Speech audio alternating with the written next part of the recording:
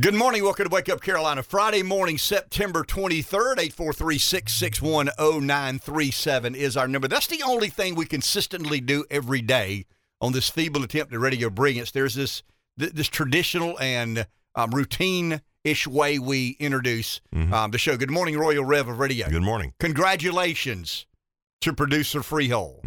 His Phillies won a game last night between the Braves. And I'll tell you, the Braves just look to be dead-legged. I mean, they look like they're just at I don't know, we want this thing to be over. I cannot deny. We're enduring, the end of the season. Yep. They're in a hotly contested pennant chase. You'd like to see the team score more than 5 runs in 3 games. Because I can tell you, in a hotly contested pennant race, you ain't making up ground if you score 5 runs in 3 games. But the Phillies pitching, I didn't watch it. I was watching the football game last night, Coastal and Georgia State, and I'll jump around here. For Gamecock fans who don't believe things could be any worse in the last 5 years than they have been, we could have played Coastal 3 times. Think of that. Yeah. How would it feel to be? A good point. How would it feel to be 1-2 at best against Coastal Carolina in the past 5 years? Coastal has arrived. They are. Here's an interesting question. I sound like an SEC homer here. How many ACC teams are clearly better than Coastal Carolina in football? I think that's an interesting question. Clemson is. Is anybody else clearly better than Coastal in the ACC in college football? Clemson's clearly better than anybody in the ACC, and clearly better than Coastal, clearly better than South Carolina. Is anybody in the ACC clearly better? Florida State, I don't know. I don't know. Jury's out. They've had their struggles, and they appear to be a little bit better than they have been. I think Norville does a good job, and will turn that ship around. Miami. There you go. Miami would be clearly better, I think, than Coastal Carolina. Is anybody else better? Clearly. I'm talking about Pittsburgh. Pittsburgh's a pretty good team. Are they clearly better than Coastal? I'll say it. I'm on the record. Here's how I know I'm not being kind of a fair weather fan here. Coastal's better than South Carolina. Today in college football, and I'm not talking about this year. For the past 3 years, Coastal Carolina has had a better football team in the state than South Carolina. Therefore, they have been the second best football team in the state of South Carolina for at least 3 consecutive years. And microphone out of the way. We always knew we'd probably head to a better version of football at Coastal when they made the commitment. My question is this, and I don't know because I'm not up close and personal to the Coastal program. How important is Joe Moglia in all of this? The real wealthy guy that wanted to be a coach. They replaced David Bennett, good friend of mine. David was the inaugural coach at Coastal Carolina. They believed, we can debate this, but they believed David had a good run, but carried them about as far as he could. And they were in transition to try and become a more respected program, a more noted program. They took a chance and hired a guy named Joe Moglia, wildly successful in the business world. And that experiment has been a grand slam. There's no doubt about it. And as a loyal, I put something on Facebook a while back. This is my 50th year of attending football games at Williams-Brice Stadium in Columbia. I always thought we were the second best team in the state. Sometimes we were the first best. The Spurrier years, I think the Gamecocks were a little bit better than Clemson during that 5-year winning spell. Not a lot better. I don't think South Carolina's ever been a lot better than Clemson. But in those 5 years, I think we were a little bit better than the Tigers, and I think it's personnel. It was, Gilmore and Jeffrey and Clowney and Ingram and all those players. But I've never felt relegated to the third best team in our state, and I'm as loyal a Gamecock as there is, and I ain't turning my Gamecock Club credentials in just yet. But Coastal is a better football program. Listen to what I said. They're not more affluent. They don't have the pedigree. The Gamecocks are in the SEC. They're always associated with a premier football conference in America. But when somebody says, man, what else could have gone wrong with Gamecock football for the past 5 years? We could have played Coastal 3 years and probably be 0-3, if not 1-2. So, for 50 years, I've been accustomed to being the second best team in the state. It infuriates me. I don't like it, but I'm the mayor of Reelville. And now it looks to me like after watching Coastal play last night that South Carolina is the third best football team in this state. And Beamer's trying to change it, get better players, and they should be better. If they get some things right, they should be, I don't want to say back in the saddle because they don't spend a lot of time in the saddle if you're a Gamecock football fan, but the resources and assets and ability to be good should outpace Coastal if Beamer hires good assistants and they kind of get on one of these. I mean, it doesn't have to be a great run, just a little bit better than average run. I think they'll reestablish themselves. Here's the question I have for Clemson, and here, let's do this real quick. In the 9 o'clock hour, remember, it's kind of decompression hour. Yeah. Oh, yeah. Looking forward to it. Chris Clark of Gamecock Central will be with us at about 9:05 this morning. Jason Priester of All Clemson, or is it? Yeah, what is it? Clemson. It's Tiger. It's Sports Illustrated. What is it called? Clemson Now. All Clemson. Anyway, it's it would be the peer to Gamecock Central. I think it's All Clemson or Clemson. But it's associated with Sports Illustrated. Yep. I can't remember exactly what Jason called it, but Jason and I texted a little bit yesterday, and he's going to come in at around 9:30. We'll preview the Wake Forest Clemson game. Clemson is only a one-score favorite in that game at Winston-Salem. I don't want to go too far down that road, but anyway, should be interesting to watch. To listen to what Chris has to say about the Gamecocks and what Jason has to say about Clemson. That is in the 9 o'clock hour. 843-661-0937 is our number. Let's go to the phone. Roger and Coward. Hey, Roger. Well, good morning, folks. You know, I'm always up early, so if you're talking about sports, when you talk to your guy at Carolina today, I know you've got some influence over there in Columbia. Haven't heard anything from – you need to issue that challenge I gave the other morning for Dawn Staley. Haven't heard anything from Carolina about that at all. I've been reading, but just total silence coming out of Columbia. It's embarrassing, Roger. I mean, it's embarrassing that the university has not issued an official apology to BYU. I mean, I am a Gamecock fan, but I am embarrassed that the university has not issued a formal and official apology, not for Dawn Staley. Dawn does what Dawn does, but on behalf of the University of South Carolina. Well, I can tell you this. I spent 1 year I coached varsity girls basketball at Woodruff for 1 year, and I worked under Willie Varner. You've heard of Willie Varner. Sure. You know, he was tough, and I've heard him, and I'm quoting Willie Varner right now. I heard him telling the coach one day outside, Dawn Staley needs to work for Willie Varner, to have worked for Willie Varner. Because I heard him telling a coach one day, I make the damn schedule, you just show up and play it. and some coaches need to be dealt that way. No question about it. Thank you, Roger. That's exactly what he said. Yeah, I can imagine.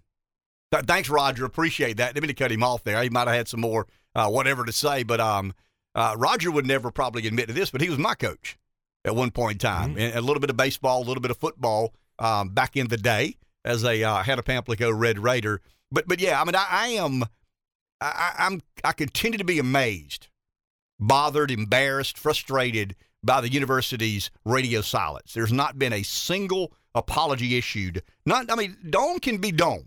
I mean, she's got her brand, so to speak. Air quotes already here at 6:15 this morning. Dawn's got her brand, and she protects her brand. As far as I'm concerned, she's earned her right to say what she wants to say. But she hadn't earned the right to be dishonest. Oh no way. She hadn't earned the right to tell a lie. She can say anything she wants to say. Well, I mean, she can. I mean, and she's a really good, and I think Roger would agree to this. But I was looking this up. It was Clemson Sports Illustrated is what I see listed as Jason's. Clemson Sports Illustrated. Anyway, good deal. Anyway, back to that. I think she could say what she wants to say, but obviously the university can't let that stand. Well, apparently they can. I mean, is she speaking for the university now? Well, I guess she is. Nobody else is. I mean, Dawn made That's the crazy part to me. Dawn canceled a game. Dawn said, when given the opportunity, I stand by my investigation, and that is the only remarks made publicly by the University of South Carolina. That's shameful. That's embarrassing. That's, to me, somebody not being responsible enough to be in the job they have. Now, whose job is that? I'll let you debate. Is it some member of the Board of Trustees? Is it the president? Is it the athletics director? It ain't me. I mean, it's not the men's basketball coach. It's not Shane Beamer. It's not the guy serving hot dogs in the West Upper Deck. Somebody in that university deserves or owes BYU and the public, for that matter, a formal, not an explanation, but an apology. We've got an explanation now. There was a report. There was a rumor that something happened. Dawn accepted that rumor as true. She reacted by canceling a ball game on a rumor that was not corroborated, not substantiated, and is proven to be untrue. when given the opportunity to say, hey, are we going to reschedule the game or not, Doan said, and I quote, I stick by my investigation and original decision, and nobody in that university has the guts, the gumption, the fortitude, the decency to apologize on behalf of the university Dawn Staley is employed by to BYU, its fan base, and the sports world in general. So to Roger's point, I mean, I don't have any influence. I have a lot of connections, a lot of friends. I have several friends on the board, several friends within the administration of the athletics department. I dare say I consider Ray Tanner to be a friend. I mean, Ray and I have spoken multiple times about issues regarding South Carolina athletics. I find Ray to be a very decent and honorable man. But somebody dropped the ball here. So somebody really, really dropped the ball here, and it's frustrating. And to me, it's embarrassing to know that a female women's basketball coach has the ability to say something that inaccurate and not be held accountable. I mean, that's kind of bizarre to me that, are we it's kind of interesting. I'll give you a real quick conversation. You've heard this before, Rev. 5 years ago, when South Carolina made a commitment to make Dawn Staley the highest paid female basketball coach in America, I told my buddies that had something to do with that, you're making a big mistake, you regret it one day. Well, what do you mean? Yeah, just trust me. Trust me. I can't say, 2 + 2 equals. I don't know exactly why I'm saying this, but trust me, in several years you'll regret making that big a mistake because you really made her the biggest deal at the university. I mean, if you're an SEC school, the last thing you want is your female basketball coach being the most prominent figure within the athletics department. But as we speak this morning, Dawn Staley is still, or is the most prominent figure on an SEC school's athletic department, or within the SEC school's athletic. And that can't stand. Who's the biggest deal at Clemson? I mean, it's Dabo. Who's the biggest deal at Alabama? It's Saban. Who's the biggest deal at Georgia? It's Kirby Smart. And if Shane were winning, I mean, if he were there several years and proven he'll quickly become the biggest deal because it's a college football world. But right now, the University of South Carolina, trying to be good at college football, has a problem. And the problem is, I hate to say this because it sounds weird, the prominence of its women's basketball team. And when you made that commitment to women's basketball, to that sort of personality, I just saw this train coming. And here we are. It ain't coming. It's already here and on time. There are a lot of different things that we could talk about this morning. Rev and I had a meeting yesterday, and we discussed content and the variety of content. Where do we score the points? Where don't we?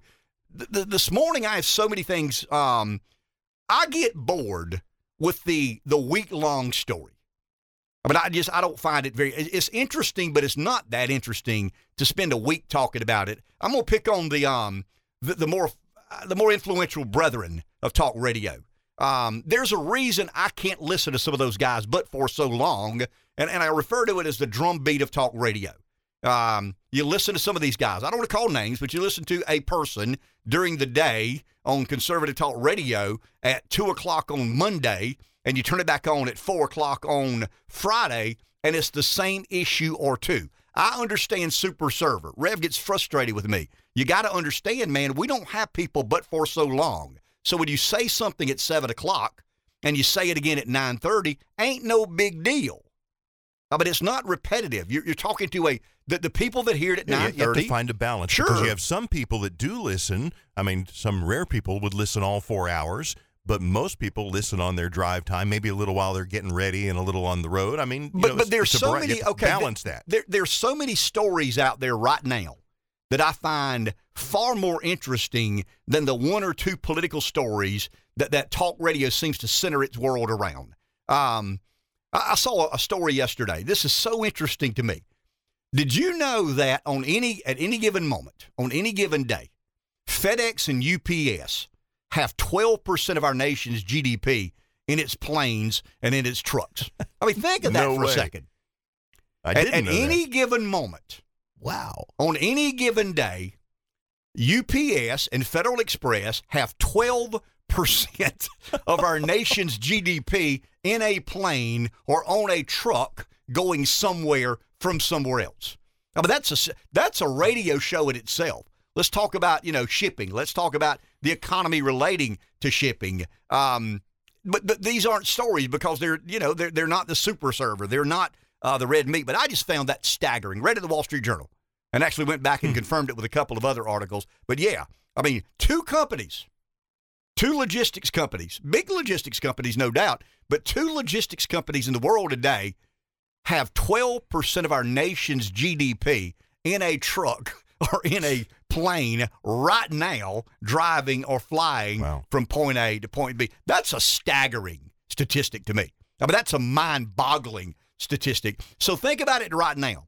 How many boxes, packages are Americans shipping and waiting on or waiting to have shipped? How many of those right now are on a conveyor belt in a plane or on a truck going somewhere? I can tell you, 12% of a $25 trillion gross domestic product. That's mind-boggling to someone who thinks he understands the elementaries of business. Let's go to the phone. Here's Breeze. Good morning. Hey, Kitty. Yes, sir. You know what gets me, though? You know, sometimes when I feel like I might not be the smartest guy in the room, all you have to do is you listen to Hannity or Bongino or there's other two guys or whatever, and you listen to evidently there's a lot of stupid Republicans out there, too. Because those guys that call in, 80% of them are just flat stupid. Or either they call it in to kiss the guy's butt. But they have no clue about the big picture, about any of this stuff.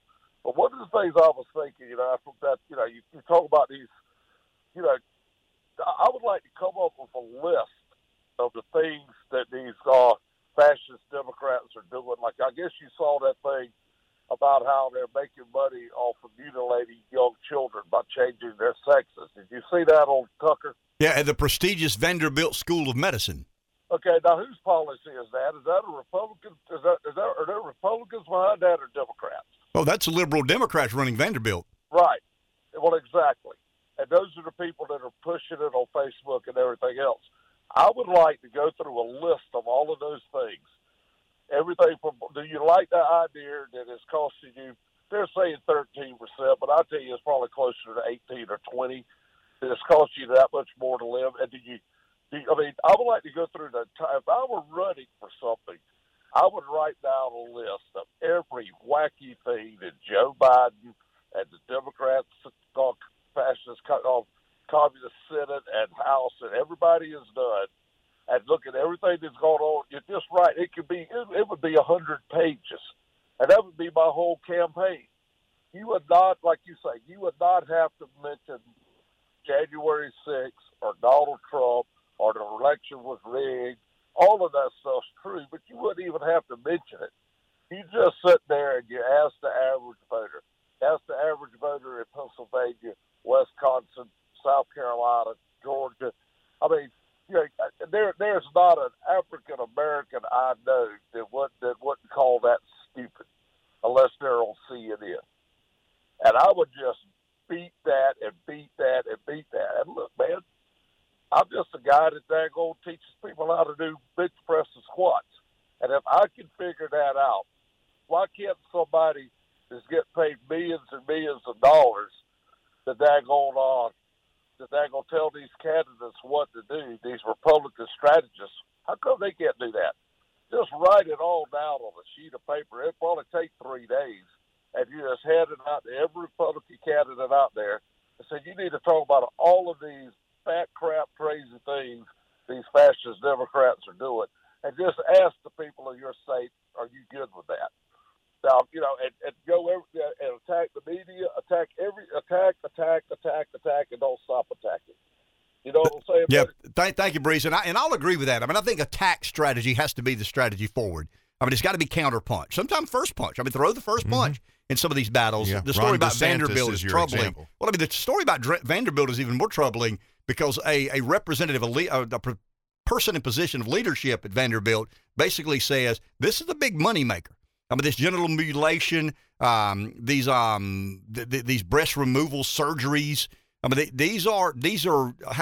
I think her words were that they're very profitable, and we have a lot of follow-up visits as a result of.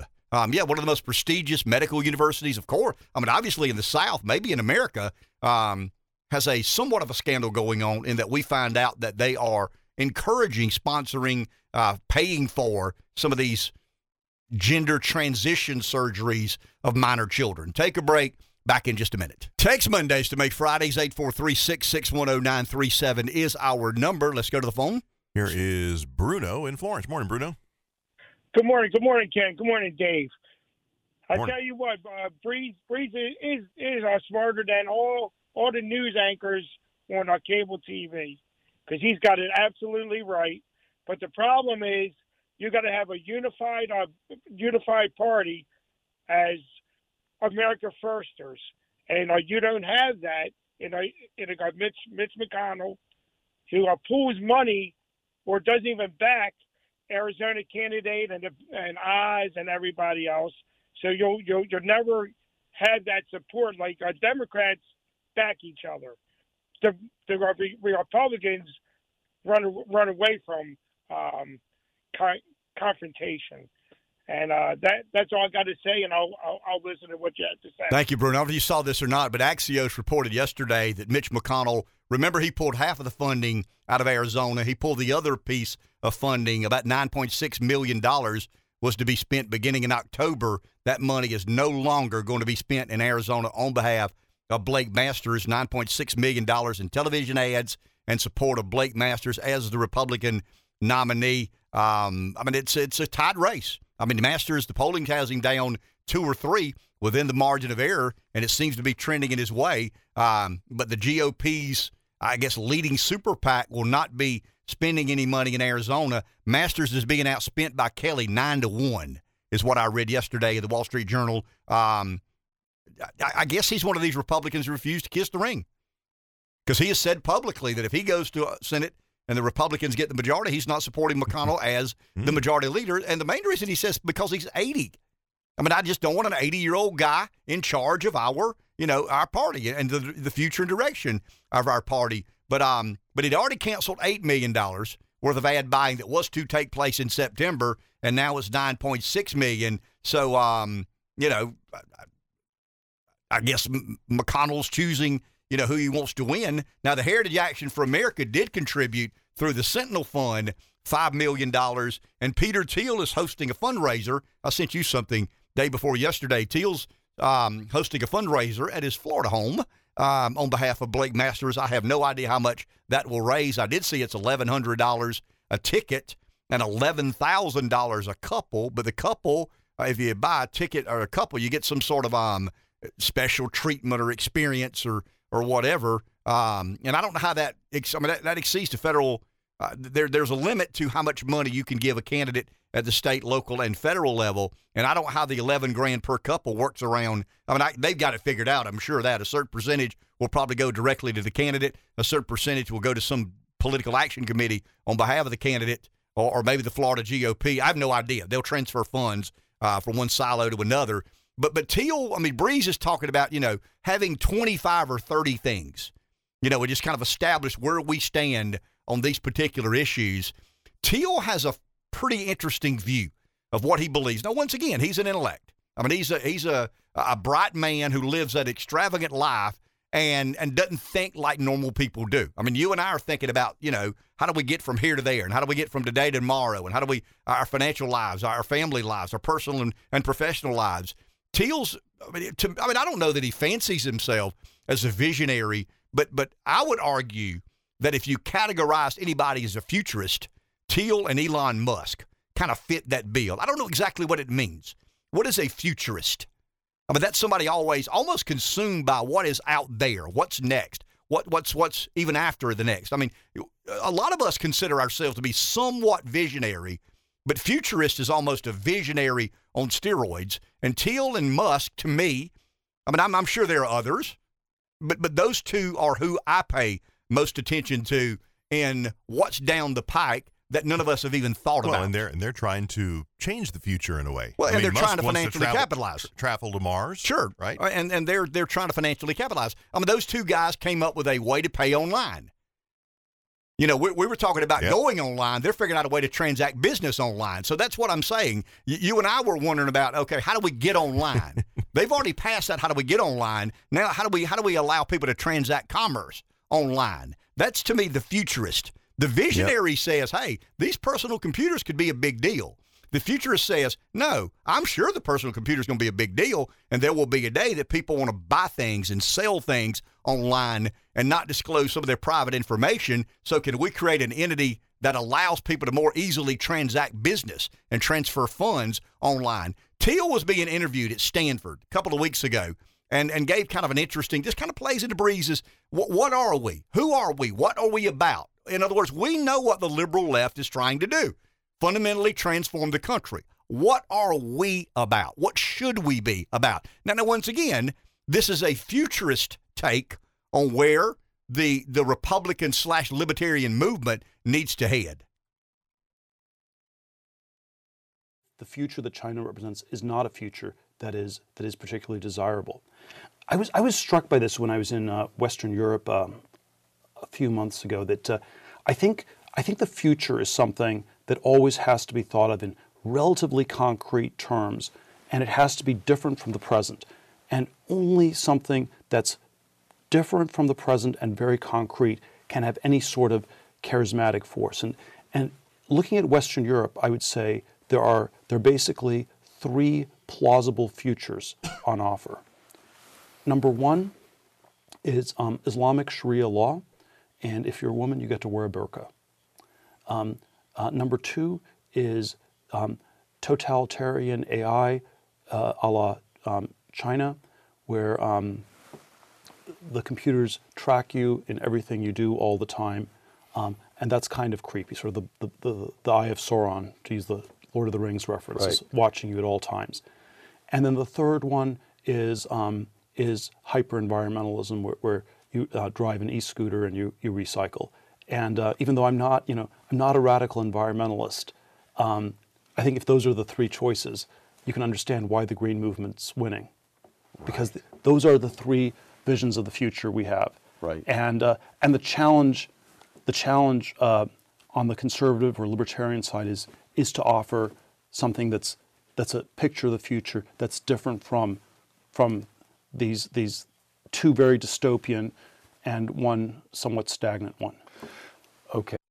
And to me, that's the point. I mean, what are we? What are we offering independent voters? What are we offering female voters? Now, once again, that's a bit out there, but he's been right a lot more than he's been wrong. I mean, how many of us understand these dystopian philosophies he's talking about with, AI technology? I mean, we kind of believe that now. I mean, recently, the CEO of Apple appeared before a Senate subcommittee and was challenged, does this phone, if I move from here to over there with Mr. Johnson, does this phone tell everybody that needs to know that I did move? And the guy wouldn't answer the question. So I think the AI technology is there. I mean, I think the virtuality of, us being attached to this phone and it monitoring our every move, I mean, that's pretty creepy. But I think that's where we are. I mean, I don't think anybody can question that. So that's not far-fetched. But I think and then Teal talks about the Sharia law. Now, I don't know if I spend a lot of time considering that. I do know that in Europe, Mohammed is the second most popular name amongst non-Islam countries or non-Muslim countries. Mohammed is the second most popular name in some of the Western European countries. We've seen a mass migration of Muslims from the Middle East into some of the Western European nations. That's a bit odd. That's a bit alarming if you believe that fanatical Islam is eventually a threat and menace to a modern and Western society. But I think when Teal says that's the reason Green's winning, these two other views or potential futures are so at odds with the human experience that this hyper green, that this hyper renewable, this full on all hands on deck commitment that we're making to green energy. But his point is, what are we going to offer as alternatives?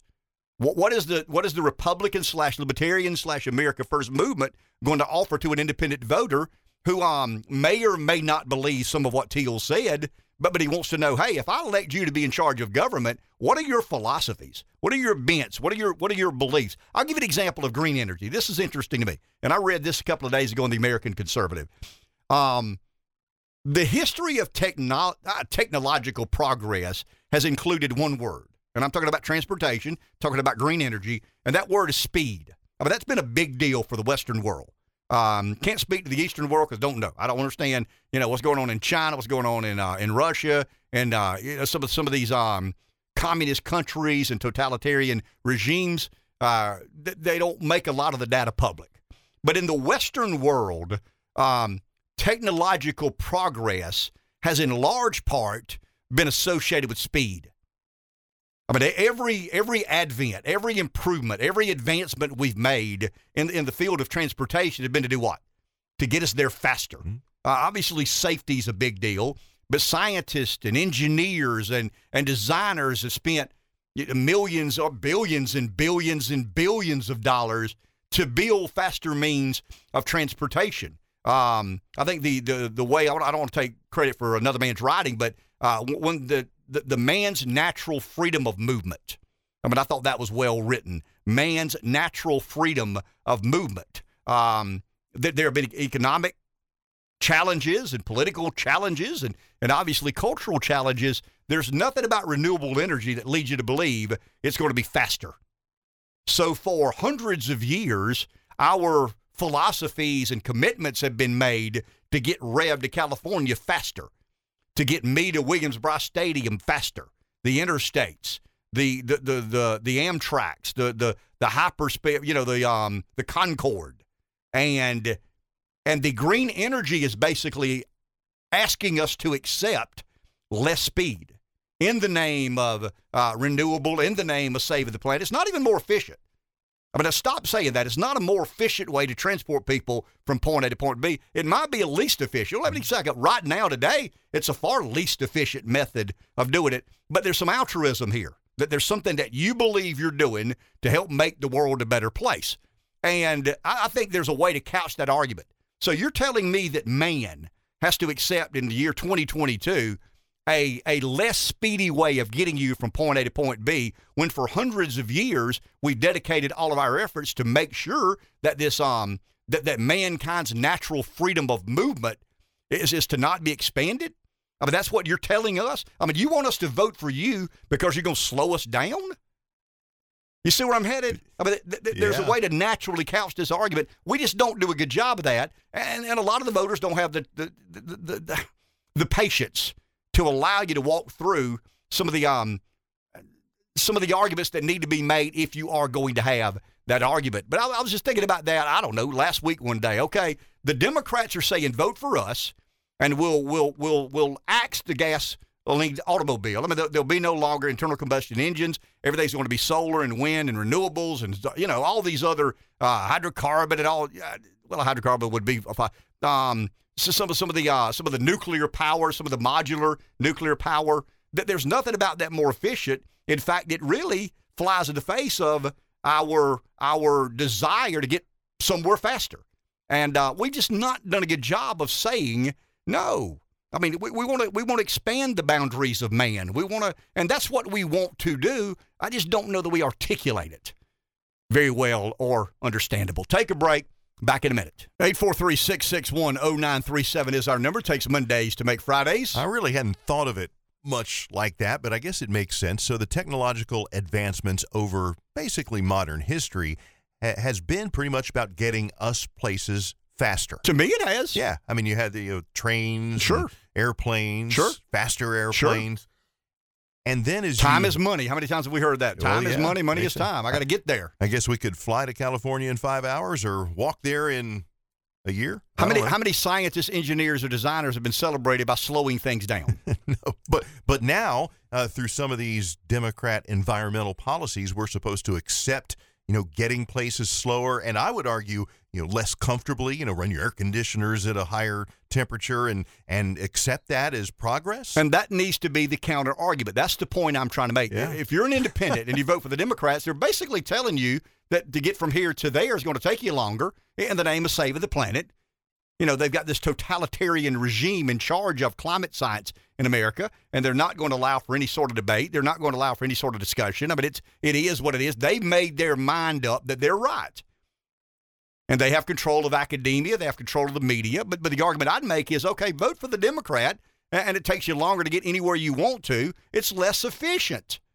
It is innovation, but it's not innovation predicated on what historically we have considered a priority. That's getting us there faster. That's the point I'm trying to make. And that's a simple argument to make, but nobody in the Republican Party understands how to make that argument because they're all 80 years old. And I believe, through natural, they're forcing it on us now. We know and we're feeling the effects of that. But, through natural innovation, that we might eventually get there where the batteries are more efficient and the Sure. energy to create and to be stored in the batteries is created more efficiently and quote cleaner. We would get there. But let those sectors compete on equal footing with those that have already been established to have worked. Exactly. I mean, if Without the market, disrupting. sure, and I'm not opposed to incentivizing. I'm really not. I'm not opposed to government incentivizing, but don't force this totalitarian system. Don't make me drive an electric vehicle despite not wanting to. Why would I want to buy an electric vehicle that's going to take me 20% longer to get from Florence to California? I mean, that's stupid. That makes no sense. But you're making me do it, not because the market dictates what is a better way to travel. And I think it's odd that, I think the majority of our experiences in transportation have been predicated on speed. And we know this is going to slow everything down. Let's go to the phone. Dale in Florence. Morning, Dale. Hey, guys. So, Ken, you're basically talking about sort of something similar to a new contract with America, right? Very similar to that. Okay. I thought that was it, and I agree with you. Along with speed, though, just imagine us all riding electric bicycles. Speed has allowed us to live in the country and work in the city. And I think that they would like to do away with a lot of that, get us all packed into the cities where they have more control. But just imagine, you live 20 miles out in the country. I'm not even talking about going to California, but an extra hour back and forth to work every day, extra 2 hours back and forth to work every day because you're having to ride a scooter or something.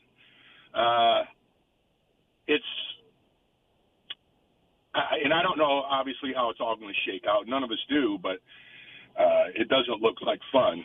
Oh, yeah, and one more thing, Joe Manchin, serves you right.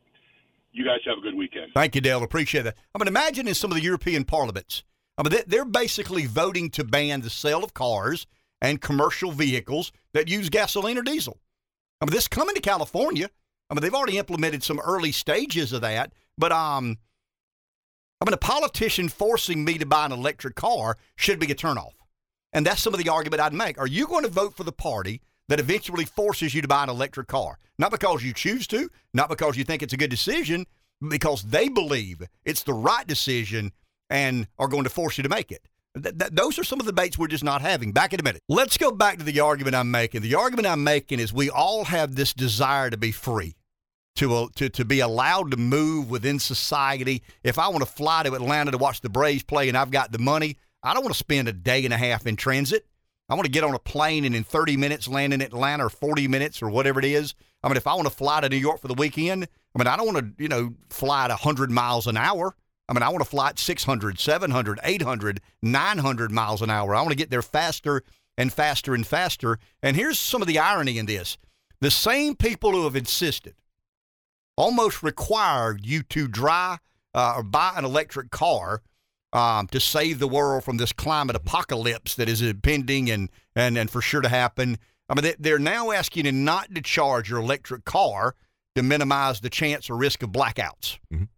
Is that the real point? Or could I be a total conspiracy theorist and argue that a friend of totalitarian government is restricting free movement? If I really want to go to the extreme and try to, play it out to the end, once again, now, do independents, think about Republicans and Democrats. Forget that a second. Think about the independent voter. The 40% who say, I'll vote for a Republican if I think they're the better candidate. I'll vote for the Democrat if I think they're the better candidate. If you're the party that convinces them that you are for liberation, you are for freedom, you are for the free movement of humankind from one state to another, one country to another, across, oceans from one continent to another, and the others not. Once again, these folks who are not desiring but forcing you to buy electric cars. In California, they say by 2031 or 2, they're going to ban the sale of internal combustion powered engines. You can't buy a gas powered car in California there are European parliaments that have already done this, but the Western Europeans are always a little bit more dainty than we are. We're closely catching, but they're always a little bit more dainty than we are. But yeah, now in California and in some of these other utopians, they're asking or advising you to not charge your electric car to minimize the risk of a potential blackout. So maybe, just maybe, the point of the electric car is to inhibit or restrict free movement. Let's go to the phone. And hey, you have to point out, too, some of these same people, before we go to our call here, are the same ones, John Kerry, for example, who's flying around on private jets because, to quote him, people like me have to travel on private jets. But okay, think of the hypocrisy there. I mean, it's a little bit like, the tyrannical do-gooder.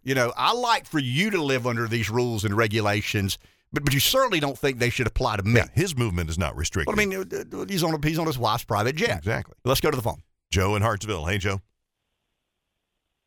Yeah, good morning, guys. Yeah, how many of those government buildings do you think turned their thermostats to 78 degrees to save energy?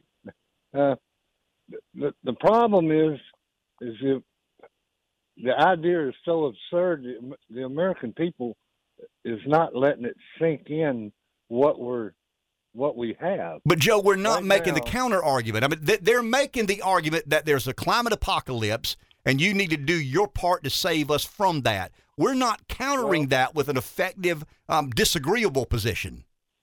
I know, and that's the problem. The founder of Greenpeace resigned from that organization because he said it went from an environmental thing to a money-making thing.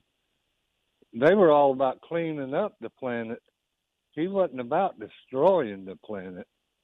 Right now, we've got approximately between 12 and 14 different sources of energy that we use every day.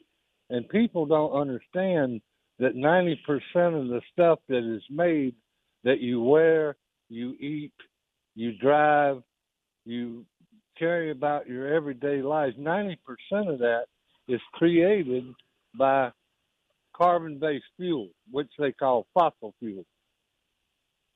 They want to go to wind and solar.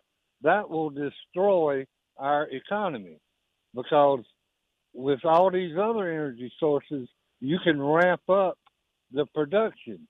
You can bring online another source of energy when one is not enough.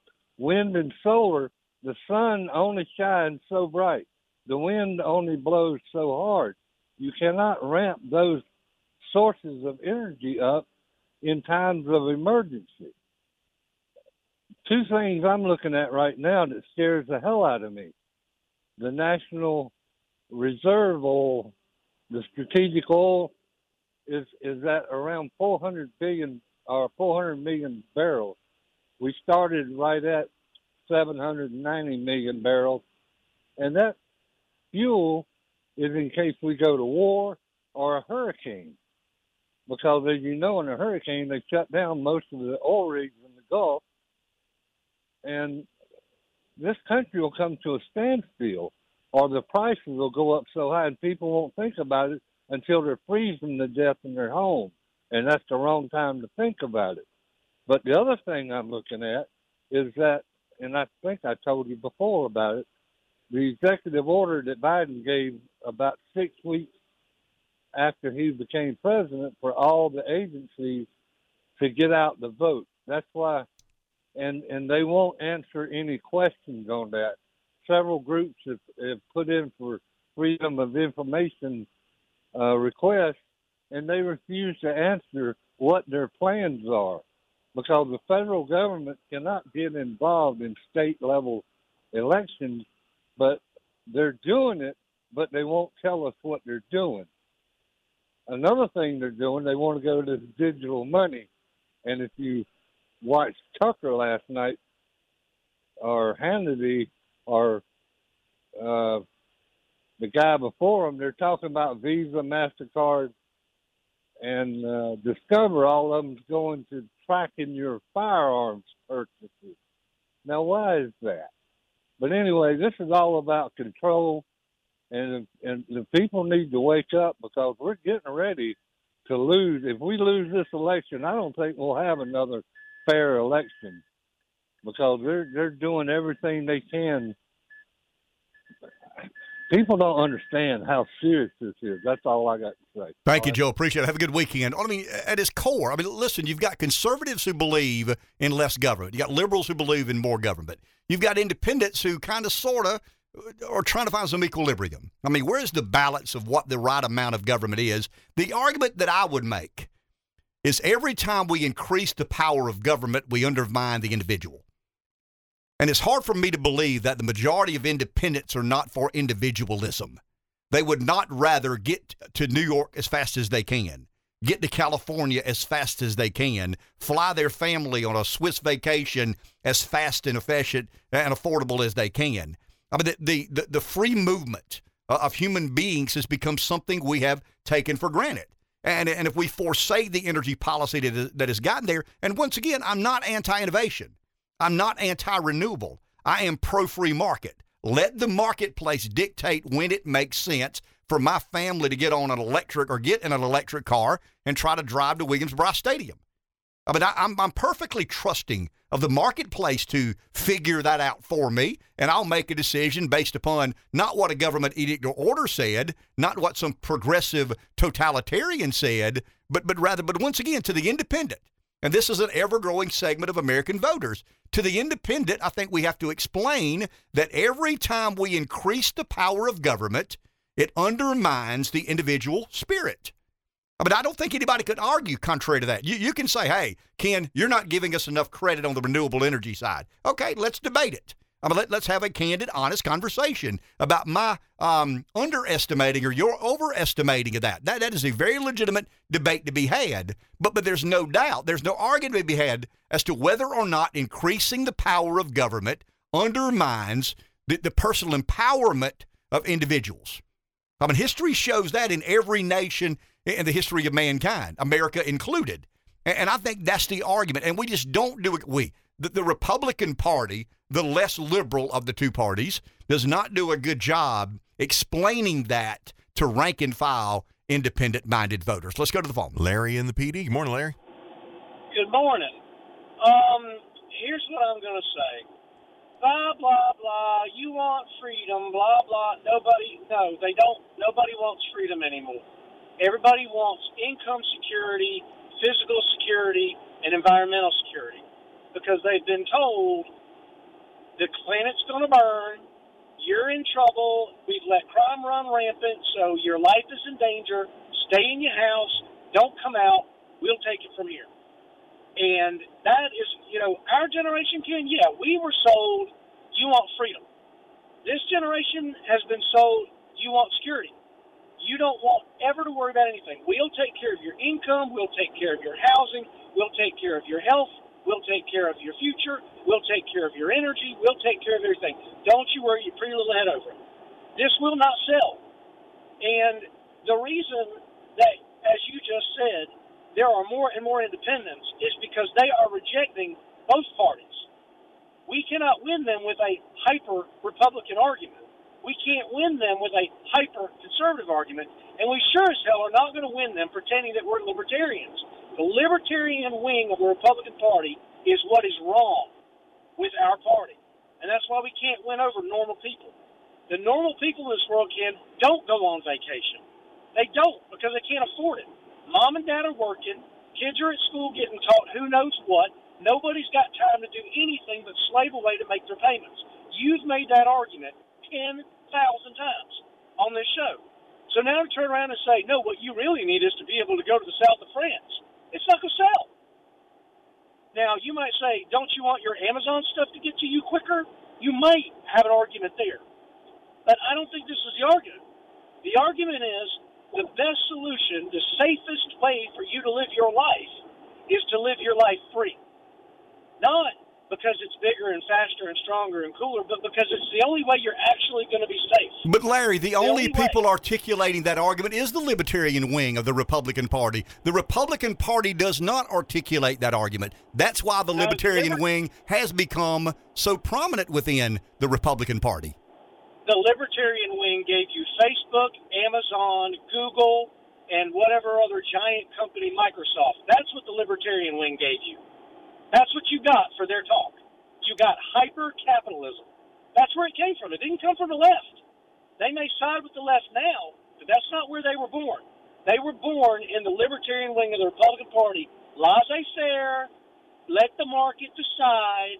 It's the most efficient, and we built these behemoths, and now they're going to eat us. So what has the Republican Party stood for? While the libertarians were standing for the hyper-capitalism, what did the Republican Party stand for? Doing nothing. And that's the point. I'm not defending raw and rampant libertarianism. You and I have talked privately and publicly about this. I'm just saying it's almost as if a lot of people felt they had no choice. This was the only show in town that appeared to be doing anything. Well, but the only show in town that appeared to be doing anything were the liberals, and they're saving the planet. Now, and they said that's the highest calling. And so how are you going to compete with that? You can't say the highest calling is not to save the planet, it's to take a better vacation. It's not going to work. We got to tell them, we got to save humanity. Thank you, Larry. Well explained. But there's an interesting point of view. We don't always agree, don't always disagree. Sometimes we agree and disagree almost simultaneously. I was thinking about this morning. So Tish James, I'm going to call her Tish James because she's not a serious person. If she were a serious person, I'd call her Letitia James. But a bit derogatorily, I'll say Tish James, the AG of New York, actually did exactly what she said she was going to do. So to Larry's point, what if we did this? What if all of these climate scientists who are declaring an impending ecological crisis is it's necessitated these actions? We have no choice. There is no excuse for progressives not to seize control of the government.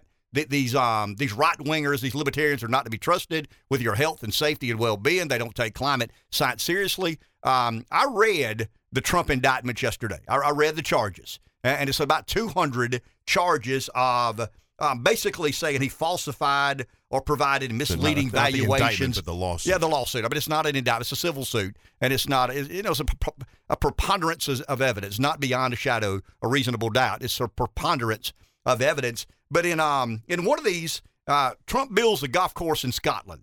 I'll give you a real quick example. Trump builds a golf course in Scotland for $327 million. He says that he can put 2,500 homes on the golf course in Scotland, but he's only had permits for 1,500 homes. Now, I'm sure he argued to the bank that there's a phase 2 or a phase 3, or I may be able to buy the adjacent property and develop that property and increase the value. I mean, he and the bank probably had it out.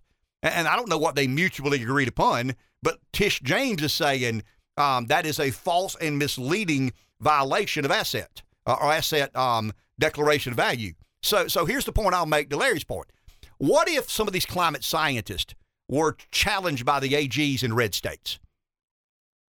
I mean, are you making honest assumptions, or are you cooking the books? Let's see the science. Let's see the data. You're asking us to recreate an economy. Let's just save humanity. Let's see the data. I mean, Trump had to provide all this information to all these banks. The banks agreed to lend him money. These are victimless crimes if they are crimes. These are, I mean, the banks got paid, the accountants got paid, the lawyers got paid. Nobody's accusing anybody of defrauding anybody. Now, Trump's been accused of that. He's accused others of that. I mean, that's kind of his world. I mean, he's a high-flying real estate developer. He probably stays in 20 or 30 lawsuits. I mean, I bet his entire life has been about suing somebody or somebody suing him. He's not really intimidated nor bothered about that. It's standard practice in that world of high-flying real estate and commercial development. But if Donald Trump is being accused of, false and misleading valuations of assets, how are we declaring this ecological crisis based on analysis or assumptions that nobody's ever taken an honest, hard look at?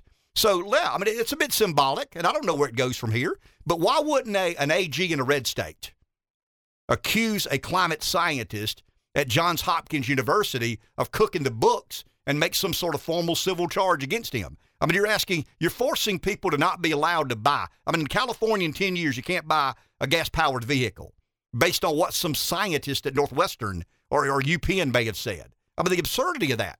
But once again, haven't we kind of sort of agreed that we're not going to turn the other cheek anymore? I mean, hadn't we kind of sort of agreed as a Republican Party it's time to fight fire with fire? An eye for an eye. Hope I mean, so. I've heard this over and over and over again. So what's good for the goose is good for the gander. When they come after Trump, we find something we're in stark disagreement of, and we go after them. You know, there's not a formal document here. There's not a loan agreement, but public money is in play. I mean, these scientists are publicly funded. I mean, they're grant after grant after grant after grant dispersed to universities. Those universities give it to these climate scientists, and they know what they have to do. They have to come up with an outcome that suits the totalitarian regime and supports the dire ecological crisis we're told that is impending. So why not ask for the data? Challenge the data. Bring those people before some sort of committee or maybe a grand jury. And I mean, isn't that kind of what we're saying? I mean, if we believe that the other side's playing for keeps, isn't it time for our side to play for keeps as well? Take a break. Back in a minute. Takes Mondays to make Fridays. 843-661-0937. Got a couple of a couple of political figures. Let's use it that. I don't want to be. Russell's an elected official. Joey's an aspiring elected official, but they're both political figures. One's in the studio. One's on the phone. Let's go to the phone first. Russell Fry, who is the Republican nominee, the Trump-endorsed Republican nominee in the 7th Congressional District, is with us. Russell, good morning. How are you? Good morning. It's good to be in the Carolinas this morning. The weather's great. Trump's coming close to town, so here we go. All right, let me get this straight now. So you win the primary, but that doesn't make you a member of Congress. There's still a general election. You're the odds-on favorite. We've accepted that. We've embraced that. But I don't want people to fall asleep. We've got 46-ish days left until the election. Russell, what can people help you with to make sure we get you across the finish line? Oh, listen, great question. You know, look, our country, if you think about this, it's not just about me. It's about races up and down the ballot. It's about the country. We have to get engaged. You can't show up to a football game on Friday night and expect to win if you haven't shown up to practice all week.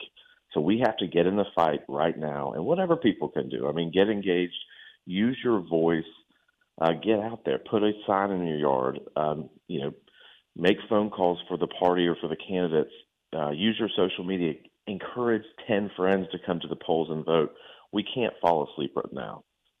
Okay, let's talk about an event, specific event. Donald Trump, former president, will be in Wilmington, if I'm not mistaken. Tell us, elaborate on that, if you will. You know, so President Trump, obviously, he does rallies for people. North Carolina is a very pivotal state.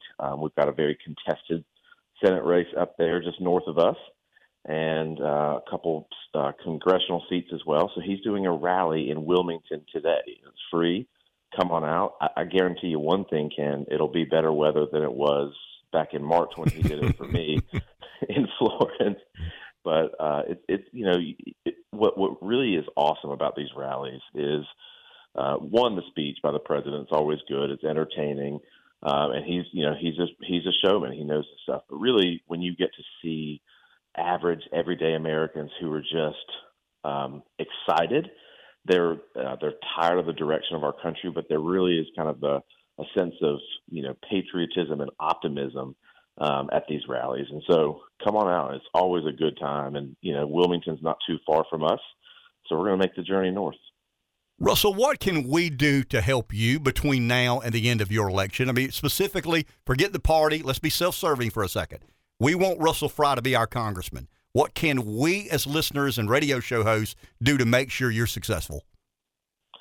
Look, I think, what always, continue to spread the word, I think, is the big thing. Encouraging people to vote, donating to campaigns, whether it's me or somebody else. These are all things that help. But just being that voice and because again, you should see my email or my Twitter feed. I mean, people come out and they blast conservatives and, it wears on you a little bit. So just reassure them, stand behind them, whether I was your first choice or your last. It's time to coalesce around the Republican ticket. Let's go get this job done. This country needs to be saved. It needs help.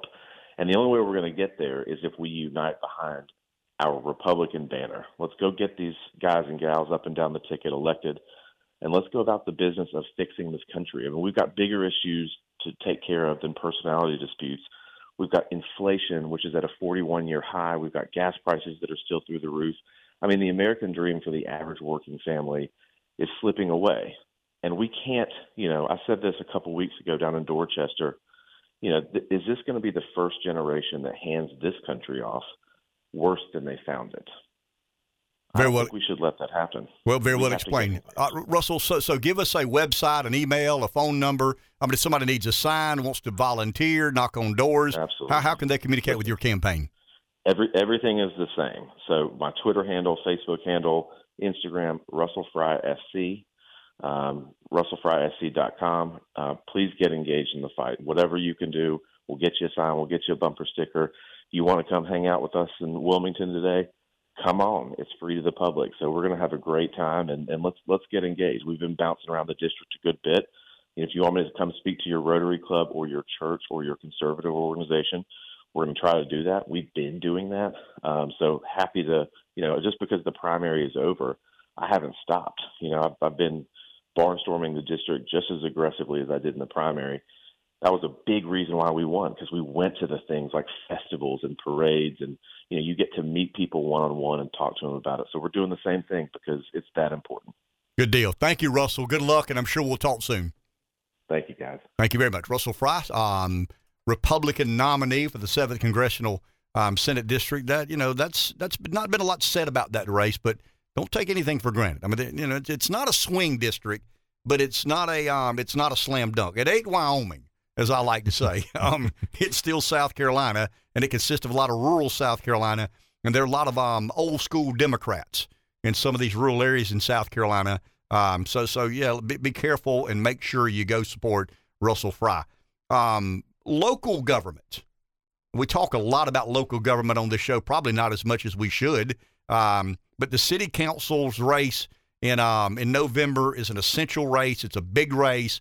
If I'm not mistaken, Joey Mcmillian's with us. Joey's a Republican candidate for the what district, Joey? District 1. District 1, the seat currently held by William Schofield, who will transition over to the county council. So this is a hold.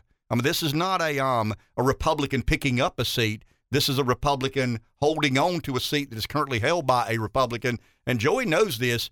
This is a very swingy district. Yes. I mean, Joey's got to work hard, and he's got to have your support to make sure we hold on to this seat. And you can say that local politics is not partisan, and it shouldn't be.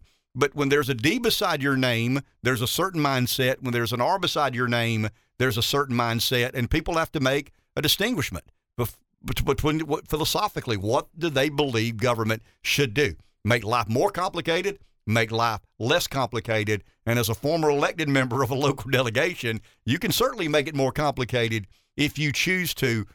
Joey, what motivated you to want to run, and what are your priorities as a candidate? So, Ken, what motivated me is I got real involved when the city put a rental registry in.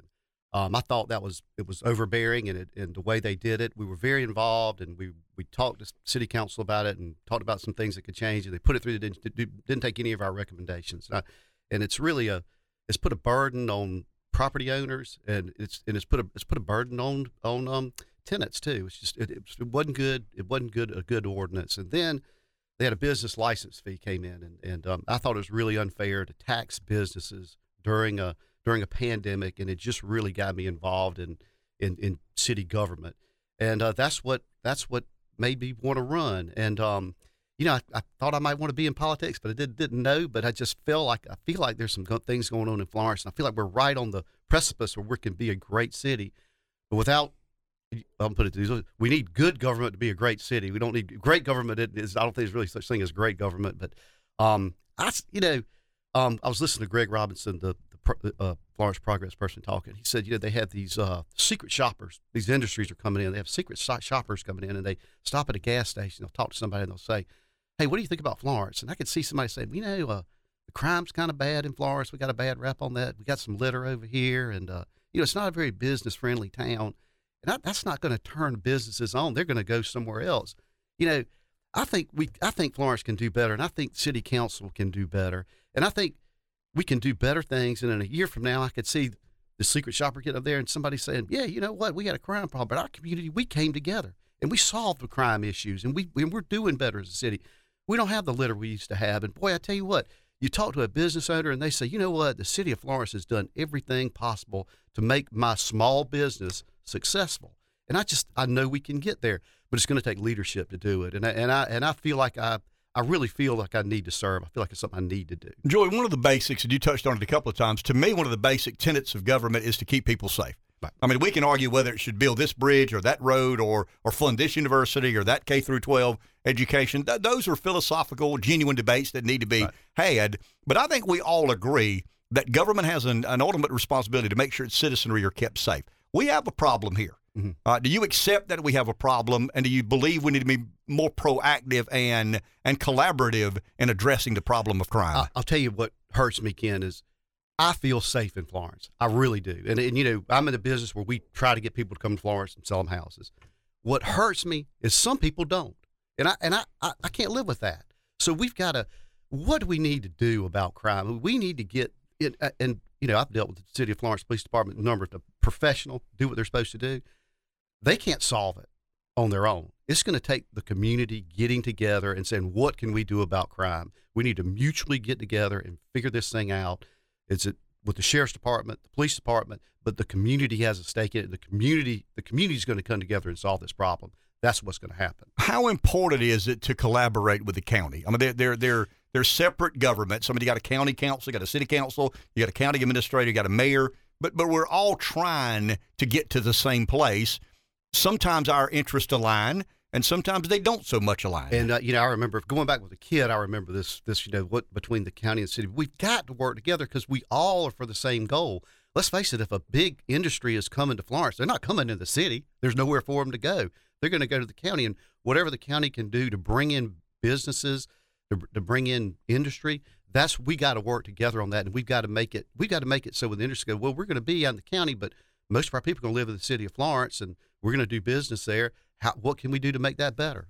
Joey, we live at the mercy of this duopoly. I mean, as frustrated as I am about it, it's a Republican or a Democrat. It's a binary choice. I mean, you can vote for one or the other. To the non-Republican voter, why should they consider Republican Joey Mcmillian? Well, I want the city council to work together and make Florence better. You know, and if a Democrat's got a good idea, which happens, I'm going to work with them to do that. But we need to work together. And I'm a Republican. I'm very conservative, and I'm very pro-business. And that's going to be my thrust of where I go.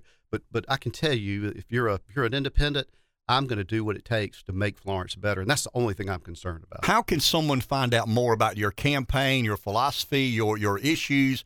Is there a website, an email?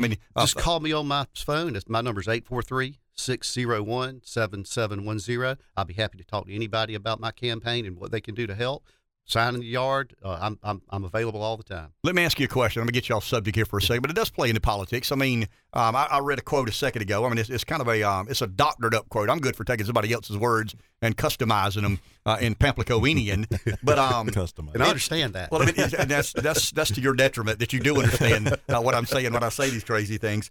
It's no wonder Americans can't afford a house. All are trying to live in the same places. How do we make Florence a place that people genuinely want to move to and call home?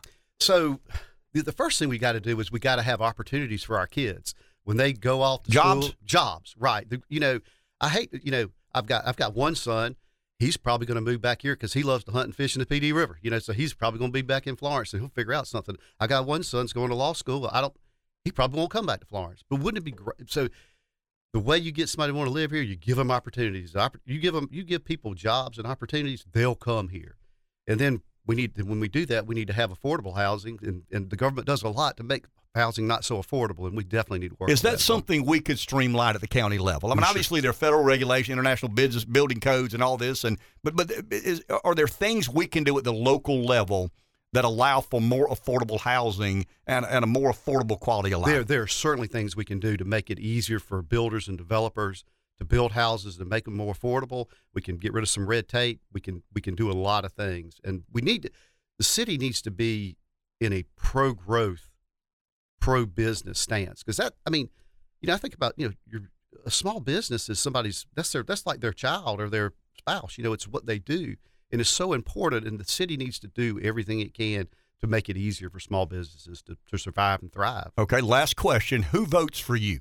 What is the District 1? So District 1, to kind of explain it, I got a map, and I've turned my office into a war room, and the only thing that consists of is a map. So But a map, so if you take Cherokee Road and go north, that's our district. So over to Palmetto Street, and it goes as far as Irby Street, and then back everything west of that. So we're going Palmetto Street, Darlington Street, Sumter Street, and then back over, Windsor Forest is in our neighborhood, Reserve Ebenezer, Jackson Madison, and then all the way the apartments downtown are in my district too. And I want to say this. I mean, Joe's not asking me to do this, but I'm going to do it anyway. We can't endorse here for fear of some sort of consequence from the FCC and what is it called, Rev? The fairness. I mean, it's not the fairness doctrine. That's gone. Yeah, if you say something kind about somebody, you got to allow them to somebody else to come on again. But I'll say this. But I mean, and I mean this sincerely. I think Florence is at a crossroads. I mean, I think there's one turn we could take that ain't real good. I think there's another turn we could take that kind of saves the day and puts us back on the track to growing in proportion to the rest of South Carolina. And I think political leadership, I think a common sense approach to government, I think somebody, whether they're conservative or not, somebody who understands the pro-business concept. I think that is so vitally important in local government because you're where the rubber hits the road. And you can use no as an excuse or yes as a reason to invite entrepreneurship and innovation and creativity in the economy. And I think Joey gets that. I don't know the person he's running against. I'm not going to say negative things about the person he's running against, but I've known Joey a good while. I've always known him to be incredibly business friendly and trying to figure out a way to provide opportunity, whether it's in the housing market, retail, commercial, industrial, and that's how we build a better community, by providing better opportunities. We need somebody who has been in the business world, understands the business world. So I'm pleading with our listeners. Yeah, we're going to vote for a senator and and the members of Congress, and everybody's worried about the balance of power in Washington. Guys, this is an incredibly important election. So if you're listening to my voice and you are in District 1, go vote for Joey Mcmillian. And I just think it's that important. And I do think it will, to some degree, dictate whether we win the next 10 or 15 years or not. So that's about as well as I can say it. And but I mean it. It's a serious moment in this community's history, and we need to get it right. And I think voting for Joey Mcmillian is the right thing to do. I'm sorry. Thank you so much for that. Thank you very much. It'll be $20. 843-661-0937 is there. Well, that may hurt you more than it helps you. We shall see. Back in a minute. 843-661-0937 is our number. Let's go to the phone. Someone's there. Bob in Florence. Hey, Bob. Thanks for hanging on. Hey, you're welcome, guys. No problem. Good morning. At the top of the last hour news report, once again, I hear of a botched execution. And I'm thinking, this seems to happen every single time they try to execute one of these prisoners. And I'm thinking, well, why don't they just call a veterinarian? I mean, I've seen a veterinarian put a 1,000-pound horse down in 20 seconds. So I don't know why it's so hard to do a lethal injection on these prisoners. I guess the problem would be to try to find a veterinarian that would do it. But the technology is there. I just don't see why they have such a problem. It's almost like they really don't want to execute the prisoner, and they're grasping for reasons not to, hoping the laws will change, and they will not have to do it. So I'll take it off there. But thank you, Bob. Appreciate it. How humane or how inhumane is it to try and attempt to execute someone and not? Wow. I mean, I get it. I mean, I understand I understand the consequence of the moment. I mean, I am well aware of that. I've told this conversation before. I was looking for support as a candidate for lieutenant governor. Went down to see Congressman John Napier. Sat on John's back porch. Drank a Miller Lite. I remember like it was yesterday. John Napier is a very serious man. Former judge, lawyer, graduated from Davidson, I think. Ended up in Congress. Just a very respected political mind. And John began quizzing me. I didn't go there to quiz. I got there to get his endorsement. You know what I mean? I want to put your name on my list is all I wanted. I mean, I'm a good old boy. I didn't go for the depth of conversation. I mean, I was looking for a KC and the Sunshine Band song, not a Dylan song on that given moment. All of a sudden, I'm getting a Dylan song. So John asked me, what do you think of capital punishment? And I said, John, I'm running for lieutenant governor, man. I mean, if Andre can do it, I know I can. Why are you asking me these serious questions?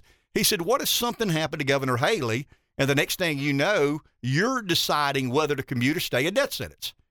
And I remember thinking to myself, I don't want to do that. I didn't know. I want to wear that purple robe and have that fancy parking spot. I don't want to decide whether to kill someone or not. Wow. But it's a serious moment. I mean, it's a very, very serious moment in our state's history when we decide to execute a prisoner. And surely we can get that right. I mean, if we made the decision that this is the right choice, how do we goof that up after that?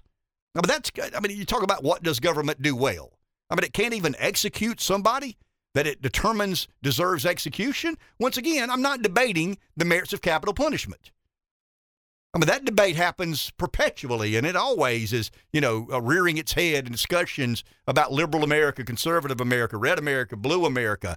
But once we've landed there and made that decision, don't we owe it to the family of the person being executed and those who were had the crime committed against? Don't we owe it to them to get it right? It's bizarre to me how we would goof that up. But then we're talking about government. So, I don't know what needs to be done. I do believe that it takes a degree of seriousness that I don't normally provide, but I'd like to think in that moment, everybody would see it as a very, very serious moment, and let's get it right. 843-661-0937. The 8 o'clock hour, it's all just politics. The 9 o'clock hour, we got Chris Clark from Gamecock Central at 9:05. We got Jason Priester of Clemson Sports Illustrated at about 9:30-ish, somewhere thereabout. We'll have one of those back-to-back with the other. I want to kind of jump the gun a bit, Rev. At the 8 o'clock hour, I want to go into a non-political issue. You're the music expert, and I'm going to get your take on a theory that I have. Uh-oh. Back in a moment. 843-661-0937. The next hour is the decompression hour, but I owe these gentlemen. Mike Rickenbach's not with us, but Philip Lowe and Jay Jordan are, and I run these guys through the ringer. I mean, we allow the phone calls to be unedited, and these guys are willing to sit here and try their best to answer questions. So I owe them kind of a segment of just fun and games. Right, Rev? Sure. I've got Chris Clark at Gamecock Central at 9:05. Got Jason Priester of Clemson, of Tiger Sports Illustrated at about 9:30. But Jay and Philip are here, and I just feel guilty of the way I've treated my esteemed political friends for the last 6 or 8 weeks. It's not so much I don't trust you as I'm not sure what you're about to do. No, I mean, we're going to have a little fun here. This is a trap. No, it's not a trap at all. It's not a trap at all. Have your guard up. You got a gun in your truck, so I'm not going to trap you. Truck? Right. He's got one in his pocket. No doubt about that. Okay, so I really mean this now. I absolutely mean it.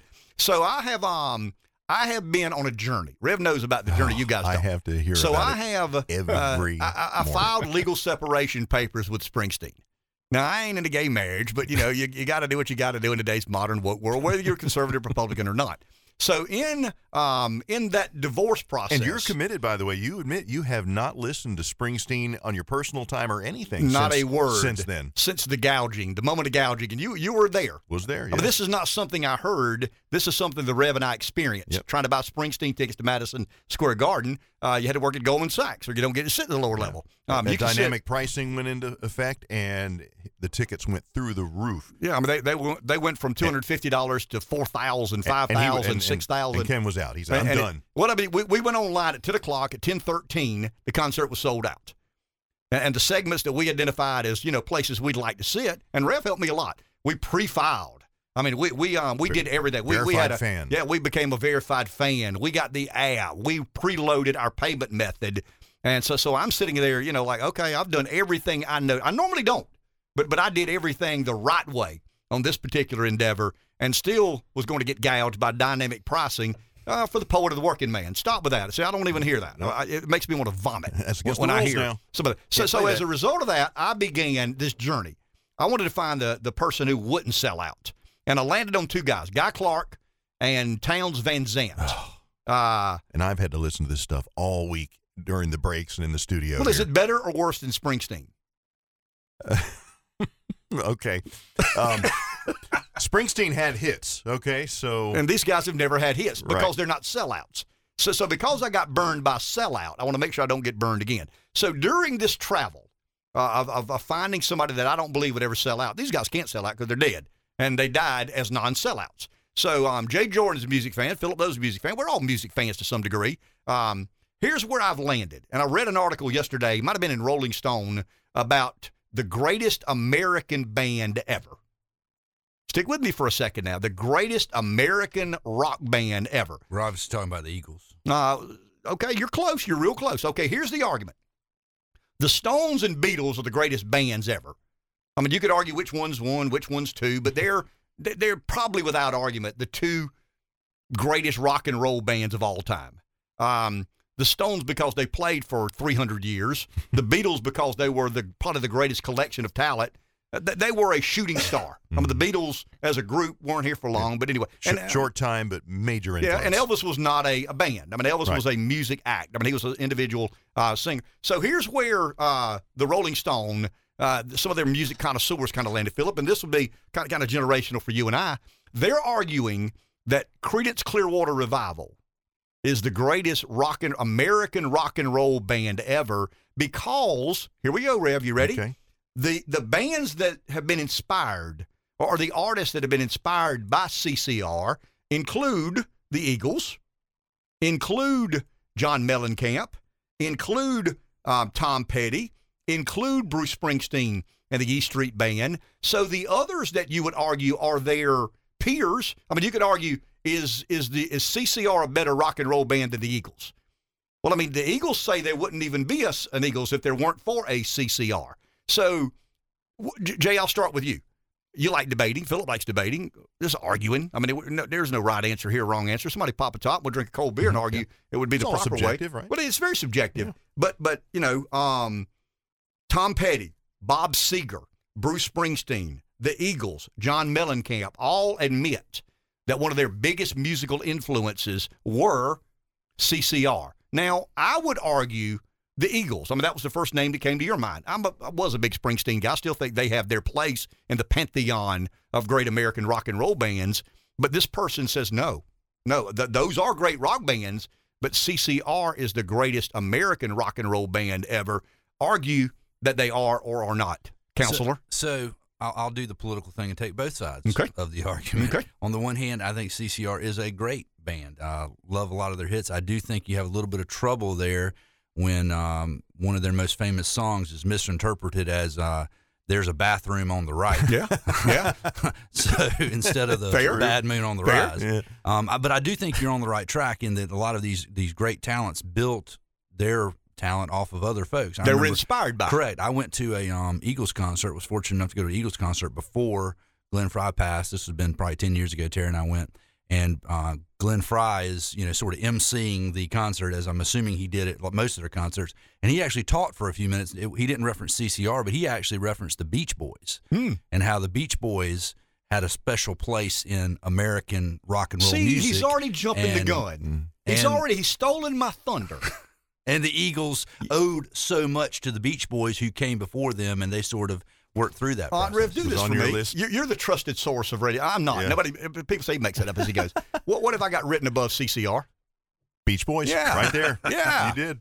You'd already written it. And the smart aleck Jay Jordan brings up the Beach Boys before I get it. See, I wanted everybody to say, yeah, I get it. And I was going to say, what about the Beach Boys? Yeah. Are we leaving out the Beach Boys? I'm way better at the non-political stuff than the political stuff. I think we can all agree on that. Philip, what do you make of this debate?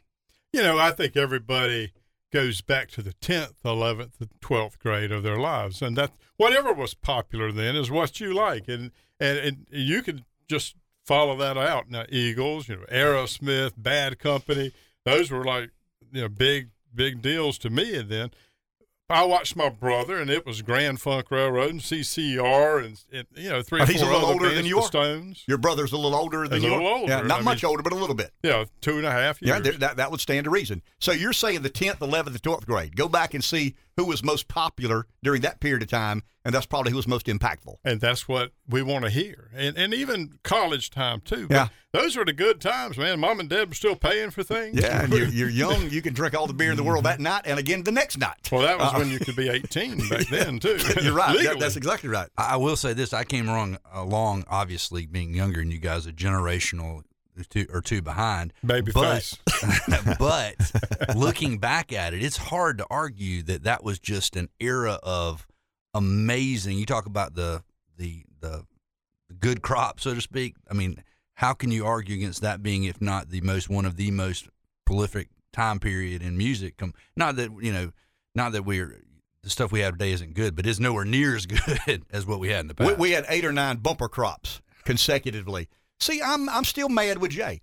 There's no way anybody was going to bring up Beach Boys. I mean, and at the end, I was going to do as I always do, try to be the ultimate contrarian and say, what about the Beach Boys? Sure. You can take your little Deuce Coupe and park it around. Okay, there you go. Okay. See, I want to call in and ask him about magistrates and judges and electing judges. Okay. See, I was going to take it easy, but I'm not. This was supposed to be lighthearted. I'm not taking it easy anymore. I've declared him the opposition. This is what happens right when you steal the host's thunder. That's right, and he did steal my thunder. Don't I know it? So what do you make of that, Rev? You're the music connoisseur. So I'm not a CCR fan, never have been. And the influence, I mean, he's a communist. Every artist today had to have been influenced by a previous artist. So that's just kind of a linear timeline. You hear and you're influenced by music as a creator or just as a listener, right? So how many bands were influenced by Lisa and the Cult Jam? None. Okay. None. But, I mean, you're aware. Or maybe how not to do it. Right. Exactly. I don't want to sound like that.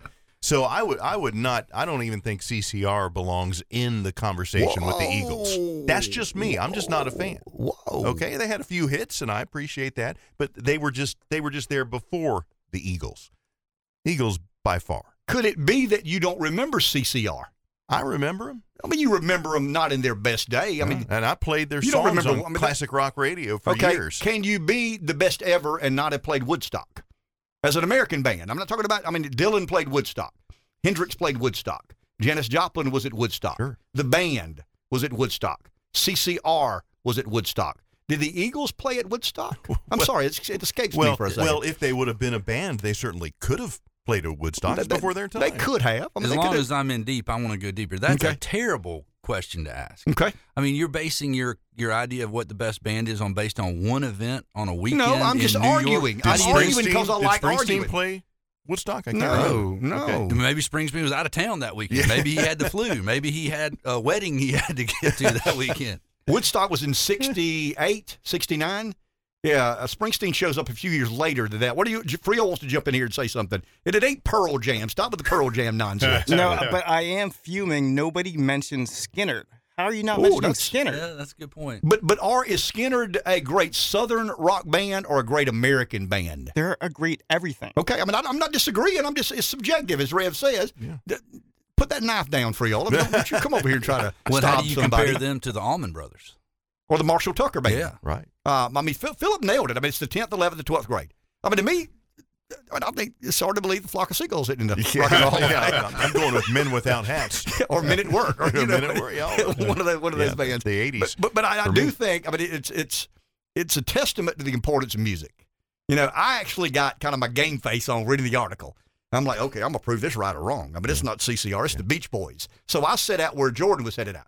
I was going to prove that the Beach Boys were the most influential American rock. But see, the argument would be, were the Beach Boys rock and roll? They're kind of folksy. Yeah, I mean, you know, they kind of had their own California beach music. Yeah, I mean, what genre would the Beach Boys be? Think I mean, Philip, when I say Beach Boys, you think rock and roll? No. I mean, I don't.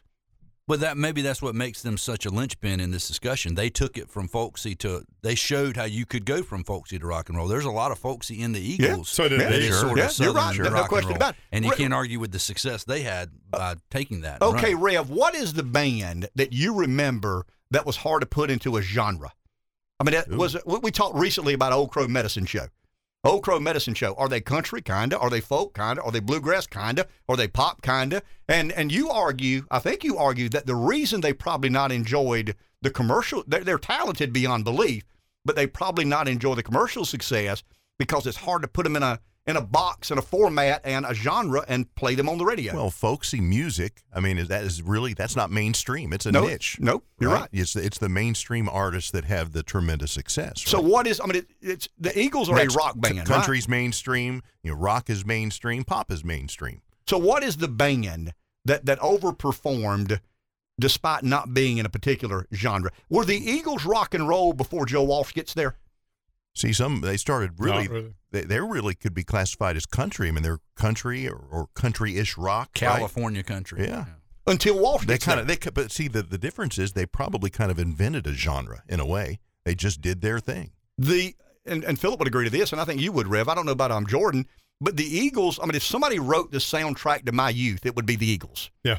I mean, I know every word to nearly Sure. every song. My kids know the word to nearly every song the Eagles. I mean, I'm a big Springsteen guy, was prior to the divorce, but I mean, my kids, you don't know every word to every song, but the Eagles were different. Well, they quit singing music with songs that, in words that we could understand. I mean, it kind of got into the 80s where rock became just screaming into a microphone, and people, after about 4 or 5 years, the lead singer didn't have a voice left, and it just kind of rolled through a time. I mean, we had punk rock came through. Some crazy stuff happened in the 80s. Now, there's some great music in the 80s, but you had to look for it. It wasn't everywhere. Some came back, and then, I don't know, rap got in, and it became so vulgar. Look, we talk about the same things, except we flowered it up and dressed it up and made it a little nicer back in the 70s when we sang about a pretty woman, but then nowadays it's just so vulgar. You're scared to sing it because if you sing those words, and you're scared to listen to it with your kid. I mean, a young kid in particular, or in our case, a grandkid. When you think about the Beach Boys, I think about the back and forth. Beatles obviously are not an American band, but the Beatles and the Beach Boys had that back and forth. They were trying to one up each other on those albums, and so they each influenced each other. And you've got to acknowledge the Beach Boys' influence. So the Beach Boys CCR, and then we'll take a break and come back and do politics. So the Beach Boys CCR or the Eagles. You say the greatest rock and roll band from America is? I'd have to go the Eagles, and it's taking the big picture. The Eagles, maybe luckily to them, played it perfectly. They had all these hits, and then they stepped away for a period of time that kind of left everybody wondering, will they come back? Maybe not, maybe so. And they all had solo hits. And that's right. For the most part. They went off and showed their individual talents, but then they came back on the Unplugged and when Hell Freezes Over. And that was incredibly successful. And now they've been on these tours for the last 20-so years. So when you look at the whole body of work over the period of time and the success, I think you have to go Eagles. Philip? Well, it had to be Donny Osmond singing "Go Away, Little Girl." I believe.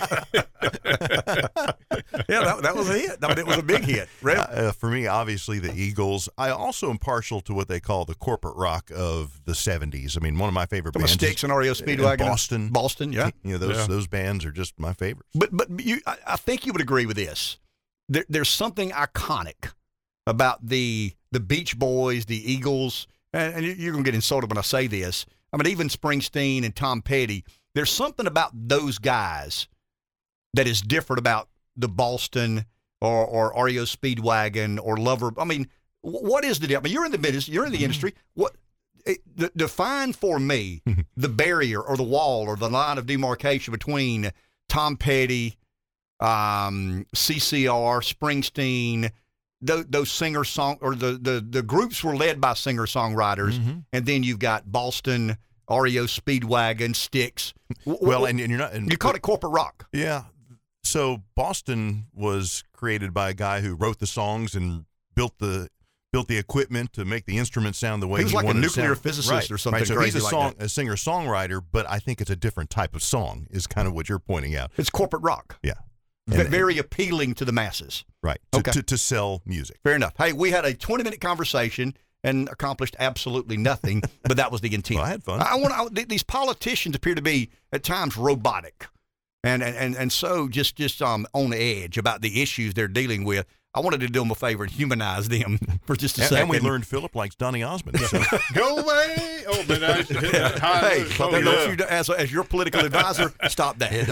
Stop that right. Do not when I was 6th grade. Philip told me my job when I sit next to him in the house is know when to pull him down. Yeah. We'll apologize for that in the next segment. Back in a minute. 843-661-0937, Representative Jay Jordan, Representative Philip Lowe. We had a little bit of fun in the last segment talking about music. We'll have fun in the next hour talking about Gamecock and Tiger football. Well, the Tiger fans have fun. Gamecock fans are kind of conflicted right now about the status or state of their football program. It's a new week. Hey, but wait a year after next. Here we go. Wait till next. Hey, we had a lot of conversation yesterday about this charge, this Magistrate's situation, but I want to be careful not to talk all about negative news. I mean, it's not all bad in South Carolina. It's not all bad in America. Conservative talk radio seems to highlight some of the liberal wins and what the Republicans aren't doing and what we'd wish they'd do. I want to go down not the blow smoke up my rear end road or the sunshine pumping road, but rather a practical, pragmatic look at our area, what its potential is, what its opportunities appear to be, and where we're most optimistic. So I'll start with Philip here. And Representative Lowe, you've made a big commitment locally and at the state level to economic development. I mean, you've led me to believe that you were, I believe that you're one of the first political leaders to accept that we kind of have not performed as well as the state on average. And if we've not, we need to revisit what we're doing, make some corrections, make some commitments. And you have been largely responsible for coalescing a lot of different forces around the notion of economic development. Why are you encouraged, and why should our listeners be optimistic? Well, I'll start at the state level. People are moving here, and that's helpful. That's bringing dollars in. We've got an additional $1 billion already that we're expected to have extra next year. That's great money, especially in a recession. Locally, there was a vacuum created when Leatherman left. Most of that stuff was held close to the vest, and a lot of things have to be when you're trying to nurture and get somebody to come in as a new industry. But we put together a team, and that's really what it's about, is a team effort with all the levels of government and the philanthropic organizations, and appointed Jay to be head of that, the chairman of that committee. And we've pulled everybody together and said, hey, there's federal money, here's some state money, and the local money, and let's get on a team track here and work together, and I think we can accomplish something. How important is it? And Jay, I'll jump to you. You're the lawyer of the bunch. How important is it? We did talk about crime and public safety and some of the issues. We appear to have a sheriff that's committed to addressing the criminal issue. Philip is leading the charge in committing state funds toward economic development in our area. But the big picture, and I'm talking about education and crime and local government and state government, you're the chairman of that committee. Where are we progressing, and where do we need to do much better? Well, I think Philip hit the nail on the head talking about that team kind of atmosphere and attitude. I give him a lot of credit. When he became delegation chair, he said, all right, we need to take a look at what we're doing. What are we doing well, and what are we not doing so well? Where have we seen success, and where should we be seeing success, or maybe we haven't seen the success we should be seeing? And so getting everybody in that room, from whether it's the folks that help you on the energy side, to the education folks, to law enforcement, to economic development, county, local, all the local leadership, getting all those folks, business leaders, in the room together and saying, let's evaluate where we are. Let's see what are some things we can work on. And taking that model, and what we discovered in getting in that room and talking about it was, we had a lot of things we were moving forward on in Florence for economic development, but there were each area, so to speak, had some shortfalls. And that put us in a position where Philip, being on Ways and Means, he could go, and I helped sell it in my way as well. We need money. We ultimately turned out we needed money for infrastructure, for some gas and road and things like that.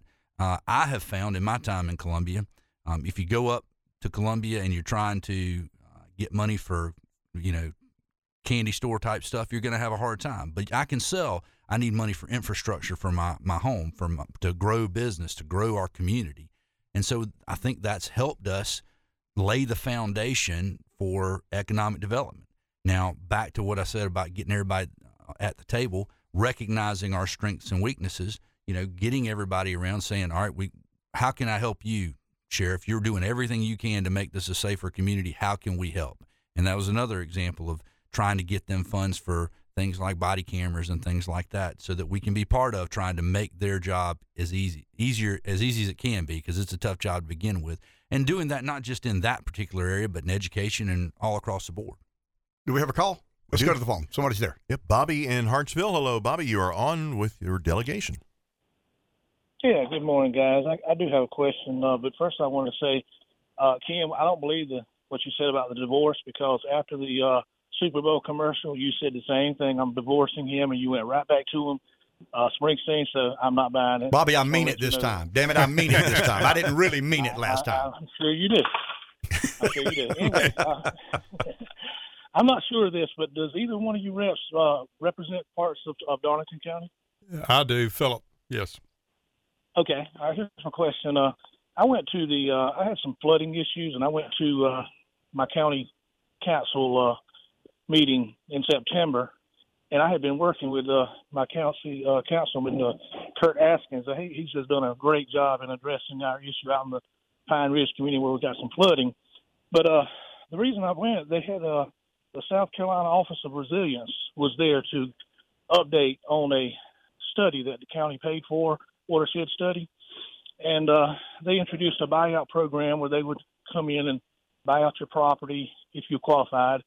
And they talked about how that property could never be used again. You know, it would become they used the phrase green space. It would be returned to a green space and maybe a garden or something like that. Trees could be planted, but nothing else could be done to it. I'm not interested in that. I was interested in having the construction, whatever needs to be done in our area to fix the problem. And that is one of the options that they listed, but I hadn't heard a whole lot about what else they might do as far as coming in.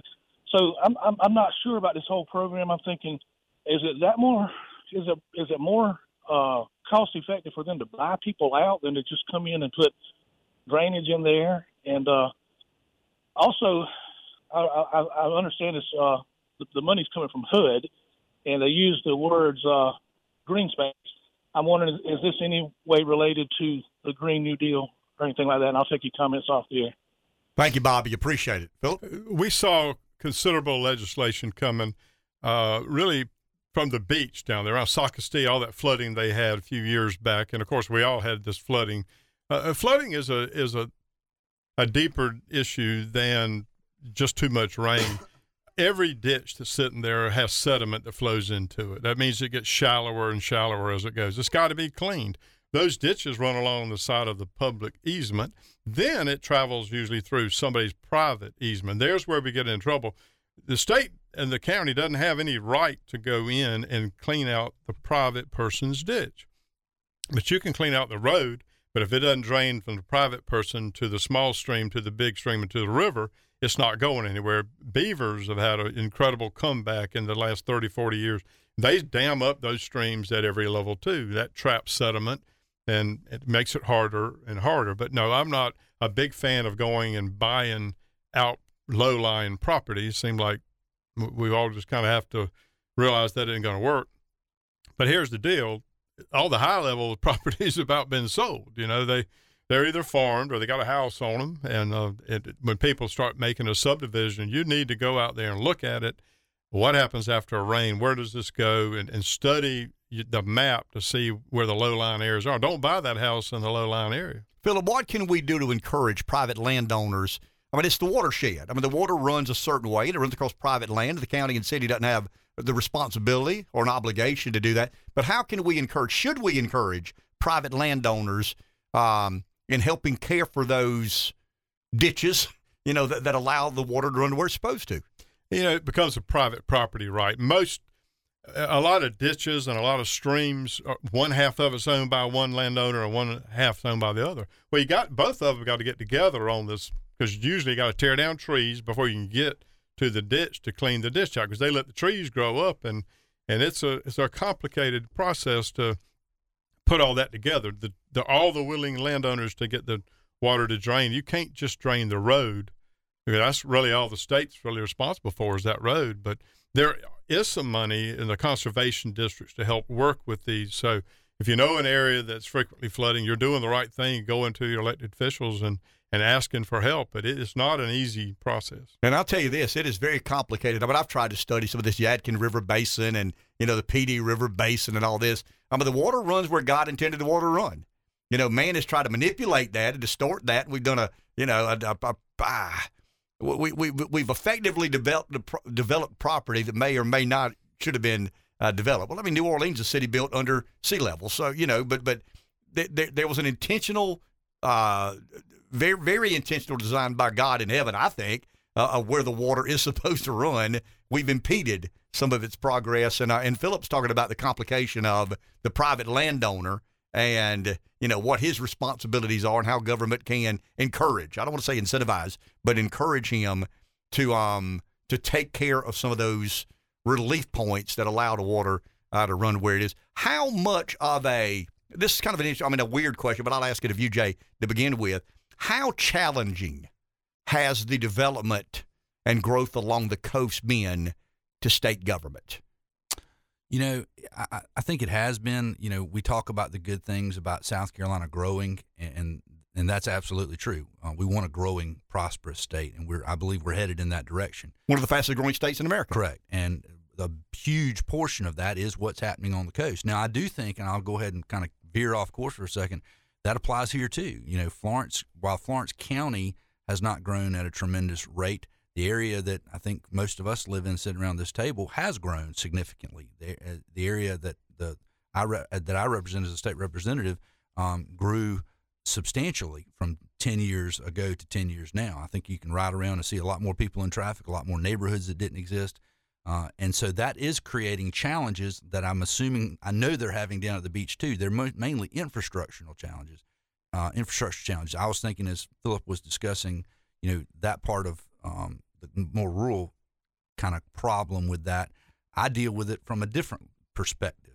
I deal with it because neighborhoods are created on top of neighborhoods on the west side of town, and that's creating flow of water at a higher volume than perhaps it was ever intended. Stormwater drainage. Correct. And so I'm dealing with it from a little bit different perspective. And on top of that, I'm specifically thinking about the west side of town.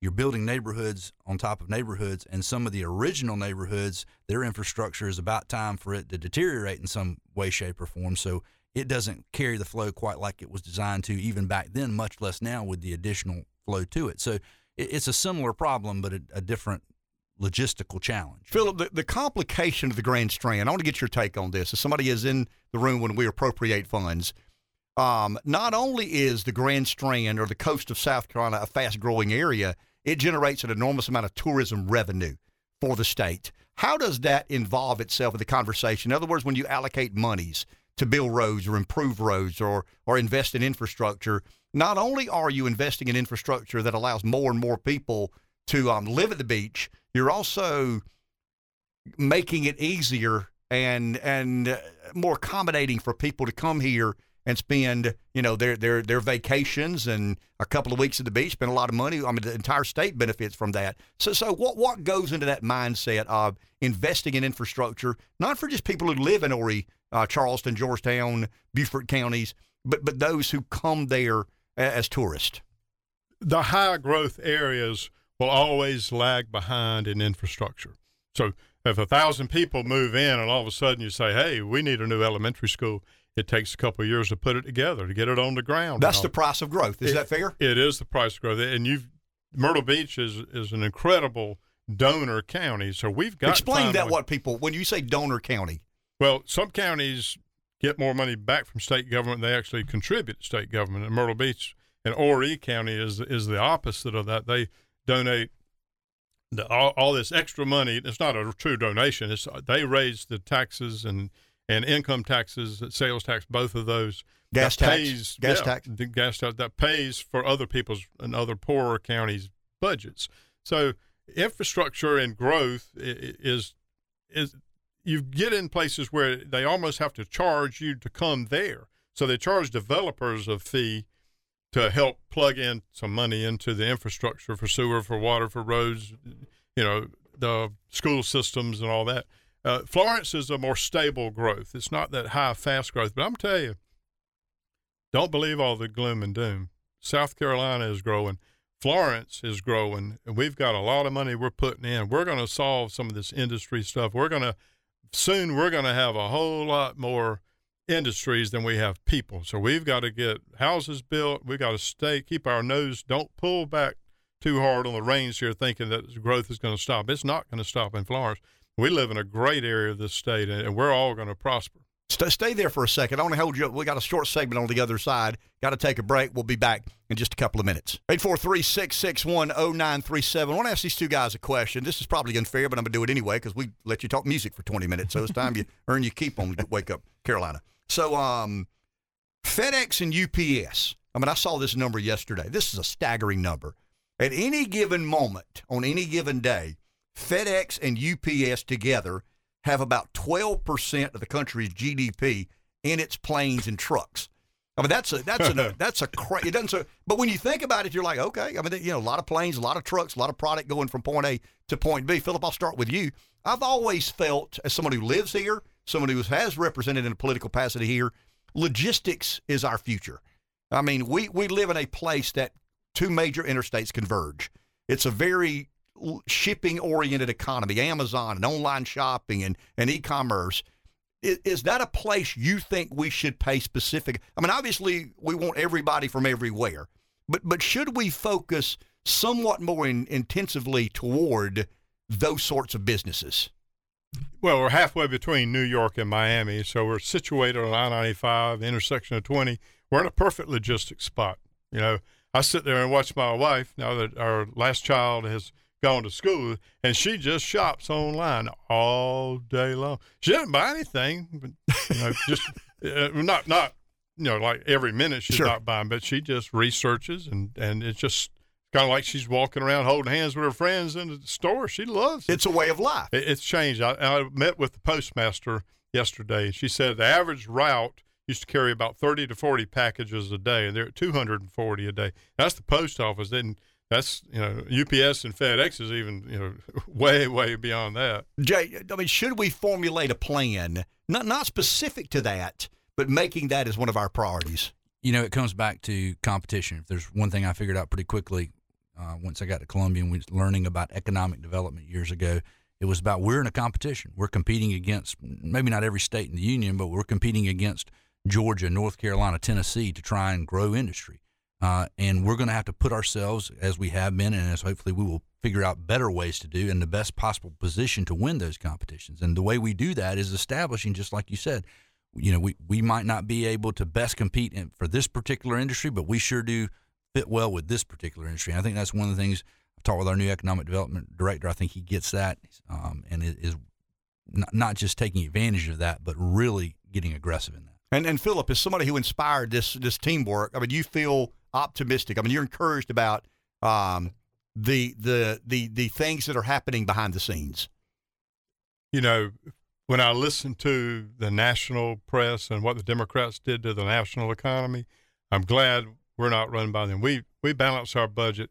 We're poised for growth, and the money that's coming in now to repair those last couple things, and our industry is going to take off. You heard it there, folks. Thanks to both of you, Jay Jordan, Philip Lowe. I'll take it out on Jay later about my Beach Boys. I'm still a little bit upset that I just knew there's no way anybody would come up with that. But I didn't know I'd have a savant in the studio with us. Well, now you know. Yeah. And Philip texted me yesterday and said, I may not be there tomorrow morning. I got something to do. Something about celebrating Passover. Yeah. How many birds passed over, Philip? I shot 15 of them that passed over. He's never going to admit to killing more than a limit. I said, Passover. Okay, I get it now. I know it. Yeah, the birds pass over and he shoots them down to the ground. 843-661-0937. We'll take a break. We'll be back in just a few minutes.